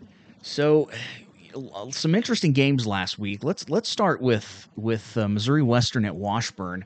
I know that that was kind of a big game, and Western didn't start slow for once. Washburn had a stretch there, I think late third, early fourth, where they scored like 20 unanswered points to kind of turn that, kind of swing that game a little bit. But man, well, that was a heck of a ball game out in Topeka.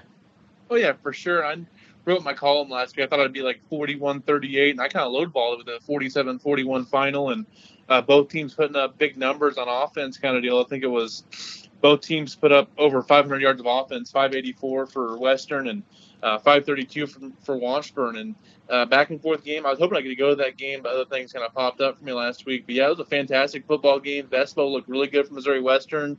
Schurig did his thing for Washburn, and kind of back and forth, and Washburn was able to get the win there. They just had a little 20-0 run there in the second half.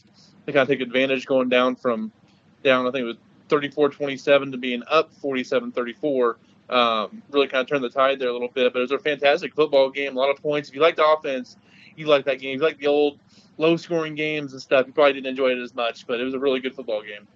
Well, yeah, you talk about Anthony Vespo for Western, and he's somebody I looked at, even going into the season, I thought, if Western's going to, reach the heights that they want to reach, he's going to have to perform well. He threw like 443 and 4 touchdowns. I mean, he did throw a couple of picks, but I mean, holy smokes, I didn't see a performance like that coming from him. Yeah, the big thing with him, he has a lot of good receivers. I mean, Cooper Burton is a really good receiver there out of St. Joseph. I believe he went to Benton. He's a very good player. He only actually had 4 for 60 and 2 touchdowns. James, their leading receiver, had 188 and a touchdown off 11 receptions. So they got some explosive guys there in their receiver core. So they're a very dangerous team to get the ball out in the open. They can really break some long stuff with that. So he has some good options to throw to. So that really helps him out. Actually, he did throw a couple of picks, which are kind of maybe the difference in that ball game. Is Schurig on the other side threw for 388 himself, but 5 touchdowns but no interceptions. Took care of the ball a little better than Vespo did. That was kind of the difference in the game a little bit there. The turnover battle definitely favored Washburn. But Missouri Western, they're going to be explosive. They're a dangerous team because they're never really out of it with that offense that can score in bunches. Yeah, absolutely. Well, kind of the shocker, I guess, isn't the fact that Kearney won at Central, but it was a close game. What a touchdown by T.J. Davis with 22 seconds left, and they win 31-28. But they were down a big portion of that game. I remember, they talked about it on the broadcast as I was listening to the Northwest game, and boy, I thought, man, if Central beats them, what a upside down, turning things upside down that would have been. Oh, yeah, for sure. UCM had the lead for 3.5 quarters in that game. Kearney scored there midway through the fourth quarter, their first lead of the game, 24-21. And then Central Missouri with Twayhouse at quarterback really kind of turned things around on offense. And he was able to lead a touchdown drive with only a minute and a half left or so. So just a couple minutes left to kind of take a lead there. And you're kind of thinking Kearney, like they're down a score here with about 2 minutes left. How are they going to be able to adjust here, maybe about 3 minutes on the clock? They were able to go right down the field, 10 plays, 70 yards in about 2.5 minutes and take that lead. T.J. Davis punching it in, and that's a score they really needed to have. I know 2 years ago when they played UCM, UCM won on kind of a weird score at the end. So it was good for Kearney to kind of get a win there. Washburn's not an easy place to play. I know Northwest did a good job there last week. But you knew eventually Central Missouri would have some fight in them, and they just kind of showed it this week. So as much as this kind of would be a little concerning for Kearney, it's good for them to see them win games like this as well, to kind of show they can win when they're not playing their A game. They can still beat teams, because UCM is still a talented team that has really underperformed this year. So I liked what I saw out of Kearney, to be resilient in that situation and be able to come back and get that win they really needed there. Because if they lost that game, the MIAA might be looking like a one-bid league for the playoffs, and you want to see 2 teams get in, so Kearney had to get that win. Yeah, absolutely. Well, and Central's able to do some good things on defense. I think they held T.J. Davis under 50 yards rushing, although he did run for a couple of touchdowns. Yeah, I just did from the way that they performed at home against Northwest. I didn't see that. I didn't see that performance coming from Central, but maybe that was kind of a turning point for them, even though they didn't win. When maybe they can kind of turn things around and have some better performances, because 0-4 start is definitely rough for them. Yeah, and Wilkerson played a lot better for them. He had 84 yards rushing and threw for a touchdown. A little trick play they had. They kind of brought out some trick plays there versus Kearney to kind of try to sway the tide their way. So they finally did some things offensively running the football. I think it took some pressure off the quarterback, and Logan Twayhouse played much better than what they've had previously by Kyle Bradley at this point. So I think they really kind of helped their offense as well. They actually were able to move the ball a little bit on offense. I think kind of gave them some momentum going into the future. Well, and then go into a game where one team didn't move the ball at all. That was in Maryville last week for Family Day. Northwest shutting out UCO 38-0. It was kind of a frustrating first half for Bearcat fans because of we just. And this has been the thing all season. Even in that game against Hayes, we didn't go 3 and out really at all, I don't think. And they may have on the last drive. I know Northwest didn't punt till the last drive of the game, but they just were able to move the ball. A couple of missed field goals, interception in the end zone, but it felt like that game was in control. And then the Hail Mary at the end to make it 14-0 at halftime, and then but what a Hohensee was great. The team was balanced. That was great. But the defense for Northwest has put their most complete performance together, I think, last week. Oh yeah, the Bearcat defense was fantastic against UC. I know they had Keith Calhoun there at quarterback, more of a traditional pocket passer, and Northwest kind of teed off on him in the backfield, bringing a lot of blitzes and stuff like that, and the front forwards getting there as well. So the Northwest defense just all together was fantastic in that football game. They were really popping the pads out there. It was really fun to watch. The rewatch of that game was really fun for Northwest defense. And for Northwest on offense, you said they were moving the football. I think Matt Trenton, the color guy from Northwest, there on the MLA Network and Bearcat Radio Network, was kind of talking. It was still 0-0 late in that second quarter. He's like, Northwest has dominated this game like it's 30-0. Though it's 0-0, Northwest is kind of complete control. And that's kind of a game that you want Northwest to kind of seize earlier, because those games can kind of be like, hey, we're in complete control, but a turnover here or there can really turn the tide, and all of a sudden you're losing on a game you've controlled. And they were able to get a couple scores there late in the first half. That Hail Mary was just kind of a fun play, trying to get going a little bit. In the second half, they came out. The defense continued to play really well, and the offense was able to get a couple scores there. I know late in the game when they had the deep touchdown pass, they kind of ran the fake option and play action off it, and the safety bit up, and they had a wide open receiver downfield. I love plays like that. I think it's the offense kind of going a little bit when you put defenders in weird positions. So I like the creativity the offense kind of showing, and just them 38 points. They probably could have put up 50. They would play better in the first quarter, but it was a really good game for the team. A really complete effort there. Offense, defense, special teams played well as well. So good job of the Bearcats to get a big win and kind of keep things rolling going into this week. Yeah, absolutely. And then down in Pittsburgh, Pitt State winning 30-28 over Emporia. Although Emporia scored late to maybe make the game seem a little bit closer than it was, Braden Gleason still had a great game. He threw for almost 350 yards, a couple of touchdowns. Of course, Max Sexton did his thing with 300 yards and a couple of touchdowns. But and that's interesting to see kind of how Emporia, we've talked about them, and they talked about it early in the season about, hey, maybe we're a 3 to 7 win team, and maybe a 3 or 4 win team. We're a good team. Maybe, they're at least competitive with everybody, but Pitt State continues to, I'm interested to see kind of how they develop, because after this week, and that's who Northwest will have in Maryville next week. But a good win for them, a win I think you would expect Pitt State to have, and a game they probably should win at home. Yeah, absolutely. And as you said there earlier in that recap of the game, Pitt State was up by 9 with under 2-3 minutes to go in that game. Emporia scored late and had the onside kick attempt to possibly win the game. But Pitt State, they did what they needed to do in that game to get a win, and that's all you need to do versus kind of a state rival there in Emporia State. So good win for Pitt State. They needed that to kind of keep pace. That loss to Kearney earlier in the year could really put them behind the 8 ball. They still got Washburn and Northwest coming up, so they need to win a game like this. And I think the top 4 in the conference have kind of separated themselves a little bit with Northwest, Kearney, Pitt, and Washburn. So it was a good win there for Pitt to kind of stay in that upper echelon and not have a slip up like you saw, like week 1 with Missouri Western losing to UCO that put them behind the 8 ball. If they won that game, they'd be 3-1 right now, right in the thick of things for the playoffs. So Pitt State avoided that big loss, as did Kearney this week. And sometimes it's just about surviving in the conference. It's all about styles make fights. Emporia State's just a difficult team to play because they do throw the ball so well with Gleason. So they're going to be a tough team to play this year, and Pitt State was able to get a win there on Family Day. Good for them. Yeah, and then Hayes, of course, bounced back, and they win at Southern 42-21. That was another game that probably the scores not really indicative of how the game went. It was 35-7 at halftime, and then Hayes just kind of cruised. But, of course, it's tough for me to kind of get a gauge on them because, after those, two loss to Northwest, not completely unexpected week one, and then, they lose against Western, and then, what they've had Lincoln and Southern, and they've done what they've supposed to do, against them, and to even things up at 2-2 to maybe try to, make a run and do something similar to what they did back in 2019 when they started 0-2. But I'm having a hard time, kind of figuring out this Hayes team, I guess. Yeah, they're kind of weird. They didn't throw the ball as well as I thought they would with Fuller coming back this year. They actually ran the ball really well versus Southern with Adrian Soto with 198 yards and a couple of touchdowns on only 17 carries, almost 12 yards a pop for him. Good to see them to get that running game going, and maybe they do that versus better opponents. Take some pressure off of Fuller to put the whole offense on his back kind of deal, though. So we'll see if that kind of translates into better teams.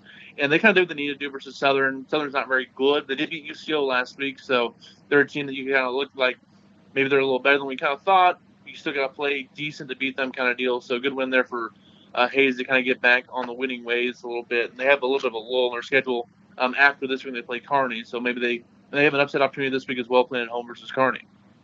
Well, and talk about, all the close games and the big matchups, one that probably nobody paid attention to, and I don't know, maybe nobody cared that much about or cares that much about, was the Northeastern State at Lincoln.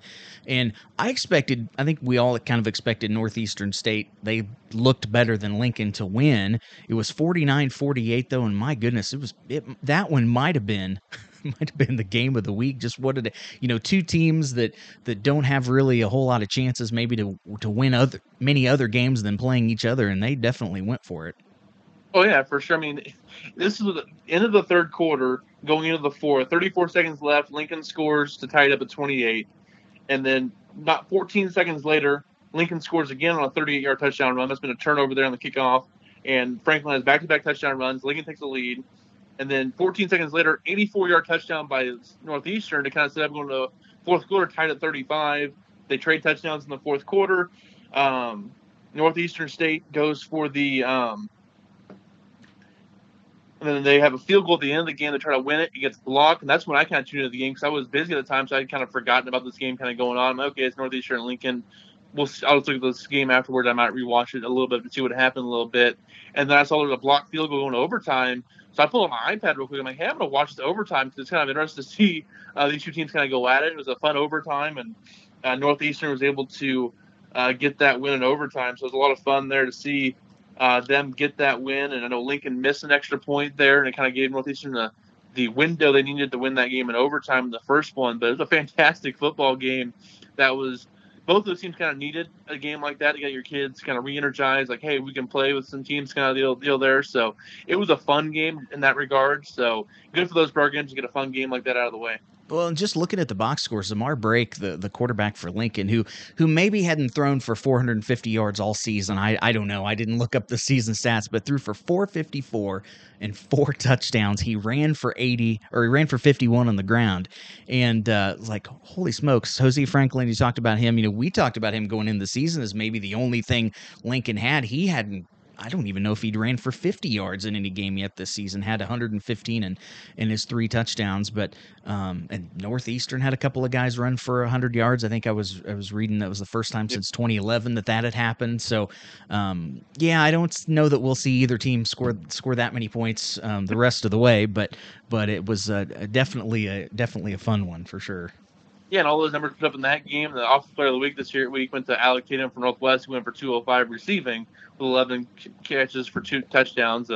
So another just a lot of good offensive performances this past week in the MIAA. Defense, maybe they'll bounce back this week. I don't think so. A lot of high scoring again this week, which makes me fun because I really enjoy seeing some offense. Yeah, absolutely. Well, let's talk about some of these week 4 games. Kind of a rivalry week, some big rivalry matchups. Let's, of course, start in St. Joe, Northwest at Western. And, big matchup, of course, Western now, with their 2 losses on the season. I don't know, that they definitely have the talent offensively.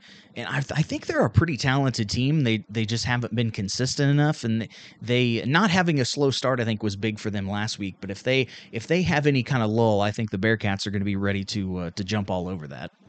Yeah, and if you're Northwest this week, you got to just limit the big plays because Western, they feed off big plays and turnovers, and that's kind of what has fueled their couple of wins and the close game there against Washburn was them to get turnovers and to pair that with some big offensive plays that really put them back in the game. So if you're Northwest, you got to be aggressive on defense, try to force them into mistakes because they will make mistakes, but you also can't get burnt by a deep pass.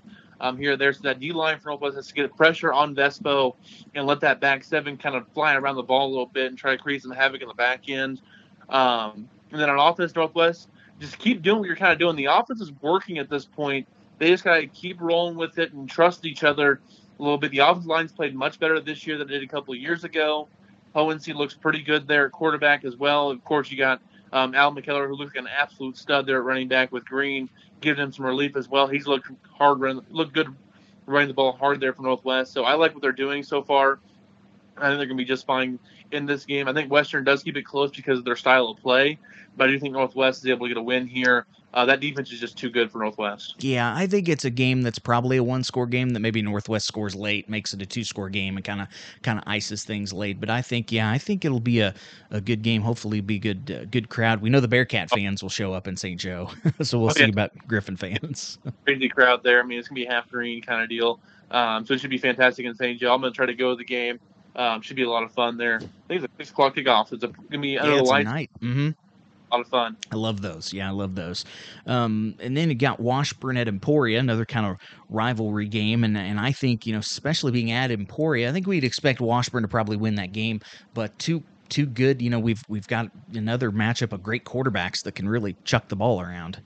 Oh, yeah, for sure. I mean, Emporia State each week's going to be in the situation where they can throw the ball a little bit, but the team they've played last couple of weeks can also chuck it around a little bit. So they played Western and Pitt State last couple of weeks. And now Washburn, who's just every bit as good as those two teams. This is the Turnpike Tussle, so it should be a lot of fun to see those teams. Even when one of the teams is kind of down, this game's always a lot of fun. But I do believe Washburn's a better team at this point. They're a little more, I think, seasoned at this point of the year. I'm already playing Kearney and Western kind of deal. I think has got them ready to go versus a team like Emporia. So give me Washburn in this one, but it should be a really fun football game out in Emporia.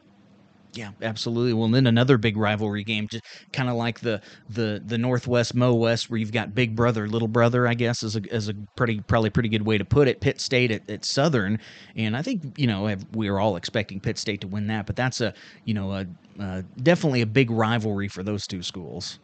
Yeah, for sure. I think Pitt State has really dominated. Whenever Pitt State loses Missouri Southern, when things kind of go awry there in Pittsburgh a little bit. So it's kind of a gauge where Pitt State, weird things have happened in this rivalry in the past where Southern has come up and beat them.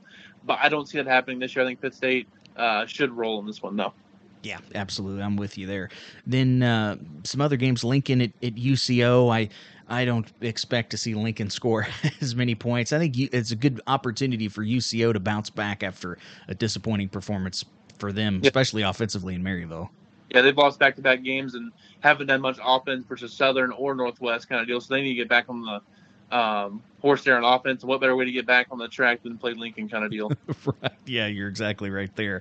Then Central's going to be at Northeastern State. I don't know.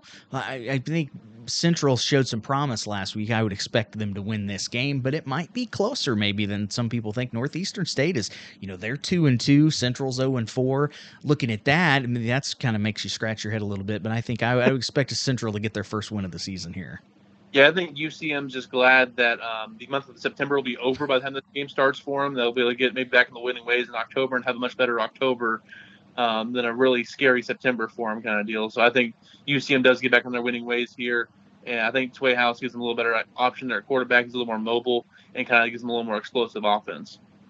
And then I saved this one for last because I want to talk a little bit about this game, the Kearney at Hayes. And Hayes is, to me, is an interesting team because I don't know. I still think they're a good team. Are they as good as Kearney? I don't know. Kearney last week, I look at this game two different ways. I guess Kearney could look at it as a reality check, right? And maybe Central really is improving. That could be. But maybe it was kind of kind of a hiccup. Hey, but we won at least. And so then they focus, get this game done in Hayes. But I don't know. I think there's a decent chance that Hayes can pull an upset in this one. Oh, yeah, for sure. But I think Kearney may have been overlooking UCM a bit after seeing them start 0-3, struggle versus two teams that they had already beaten this year, and kind of, okay, we're going to be fine in this one. And you got Fort Hayes coming the week before. So I know the coaches won't do it, and the players say they won't. But you always kind of look ahead in the schedule a little bit. Okay, we get a big game next week versus Fort Hayes and everything.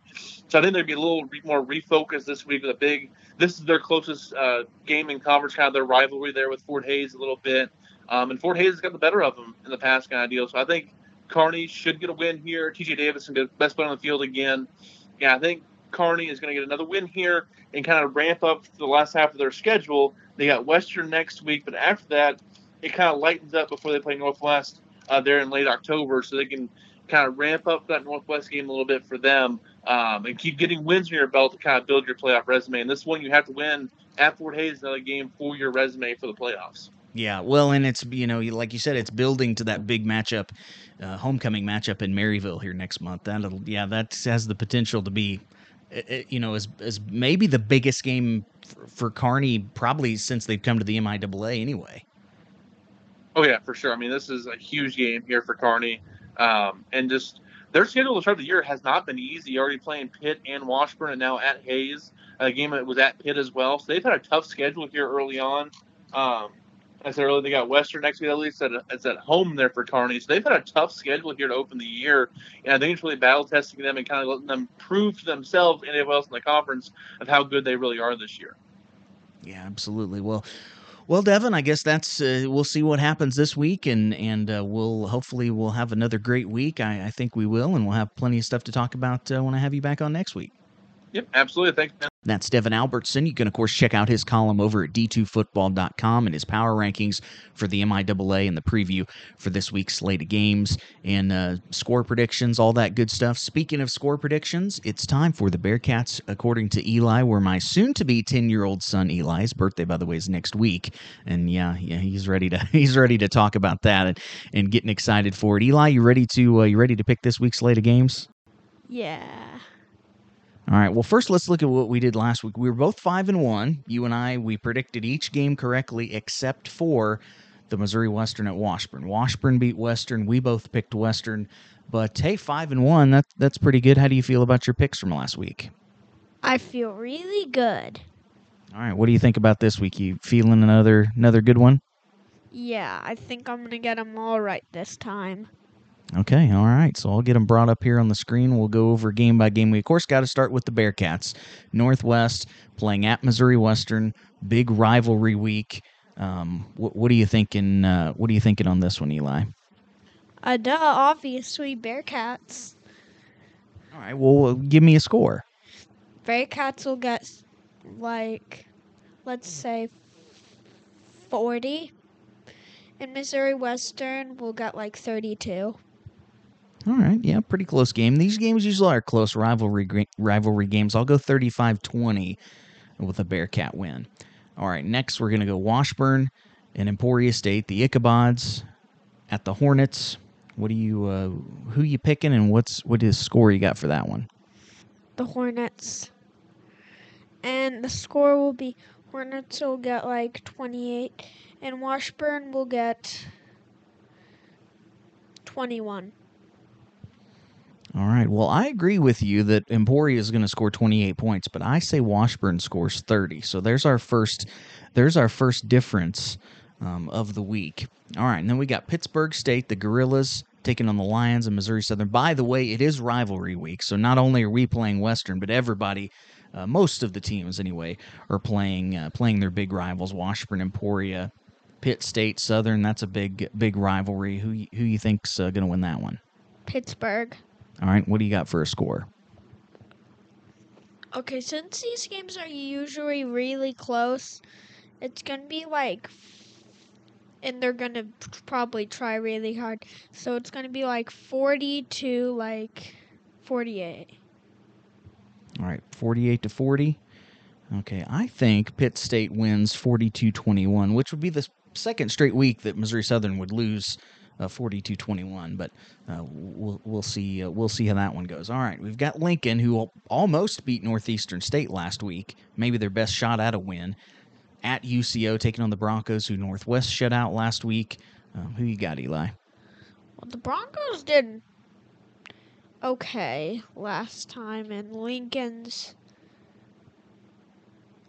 I'm gonna go with the Broncos. All right, UCO. What's the score? Like 28-13.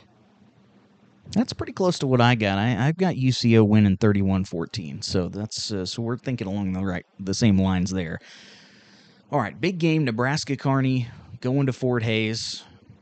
The Lopers are undefeated. The Tigers, after starting out 0-2, have won their last two games. Maybe probably the game of the week if Northwest Missouri Western isn't. What do you think about that one? Nebraska. The Nebraska Kearney's gonna win. All right. What about a score? 38-32. All right. I think this is going to be the closest game of the week in my Now, I picked Washburn having a 2-point win over Emporia. I say 31-30 Hayes. I know I may look like an absolute idiot next week, and it's in print in the forum, by the way. But yeah, I have a feeling maybe Hayes is going to pull off the upset. Although I could definitely see Kearney winning since they got kind of the scare from Central last week. All right, Eli. Last game is UCM taking on Northeastern State. The Mules and the Riverhawks. Who you got in that one?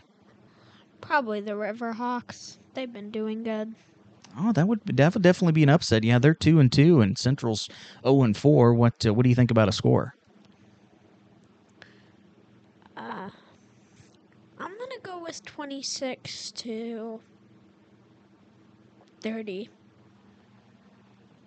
All right, Northeastern State with the upset, 30-26 over UCM. Okay, I'm going Mules. I think they'll get their first win of the season, but I do think it'll be fairly close. I'm going 28-17. So there we go. Well, there you go, Eli. We've definitely got some differences where we all you and I both picked the same way last week. So it could very well be one of us is going to have a good week and one of us will have a not so good week. Yeah, and I'm obviously gonna win because you don't have a brain. We all know that. Ouch! It's my own podcast, and my son's talking smack. All right, well. What else you got? What else you got, Eli? Anything else as we wrap this up? Two things. First, happy birthday to me, and second, well, almost happy birthday to me. And second is the Bearcats are green. Don't forget. Boy, cue Rodney Dangerfield after that. I tell you what, no respect on my own podcast in my own house. Get a peek behind the curtain at the the Daniel house. I tell you what, that's my soon-to-be 10-year-old son Eli. May not make it to 10. I don't know. The jury's still out on that one. As of recording time, I have 3 kids. So tune in next week to see exactly what happens with that and how those predictions shake out. It's now time for Bearcat Trivia. Last week's trivia question, what ranking do the Bearcats have on the AFCA poll where they don't have a winning record? Well, it's number 17. That's your answer. When the Bearcats are ranked 17th in the country, in the AFCA poll, they are 1-1 all time. Lost back in 2003 to Central Missouri, 52-24, and then won back in 2018 against Emporia, 41-0. We've never been ranked 22, 23, or 24 in the poll, but every other ranking we've held, and all of them except 17th in the country, we have a winning record. Kind of interesting. This week's trivia question directly relates to this past week's game, which honestly we haven't talked a ton about, just a little bit, the 38-0 win at Bearcat Stadium on Family Day over UCO. What a performance. The first half capped off by the Hail Mary to Alec Tatum, who caught it on the deflection, and he had himself a ball game. 11 catches, 205 yards, and 2 touchdowns, which is good for 4th all-time receiving yards in single-game history for the Bearcats. Now, those 3 spots ahead of him are shared by 2 receivers in Bearcat history. Who are they? That's a trivia question. It was on Twitter this week. It's in the game notes. Maybe not the most difficult question, but I think it's interesting, and we're going back for one of them. Your hint is pre-Mel Churchman era. So tune in next week to get the answer to that one. Well, that's going to do it for another edition. If you want to hook up with me on social media, you can definitely do so. Throw me a follow on Twitter at FroDaddy84. You can find me on Facebook, Matt FroDaniel. And you can also email the podcast, bleedinggreen.bearcats@gmail.com. If you have an idea for a trivia question, anything like that, I'm absolutely down. So that all sounds great. Send me a private message or something like that, or email me. We can go from there. But that's going to do it for this edition of Bleeding Green, Beers, Burgers, and Bearcat Football. Thanks so much for sticking around this long. You deserve a gold star, I tell you. I'm your host, Matt Daniel, and go Bearcats.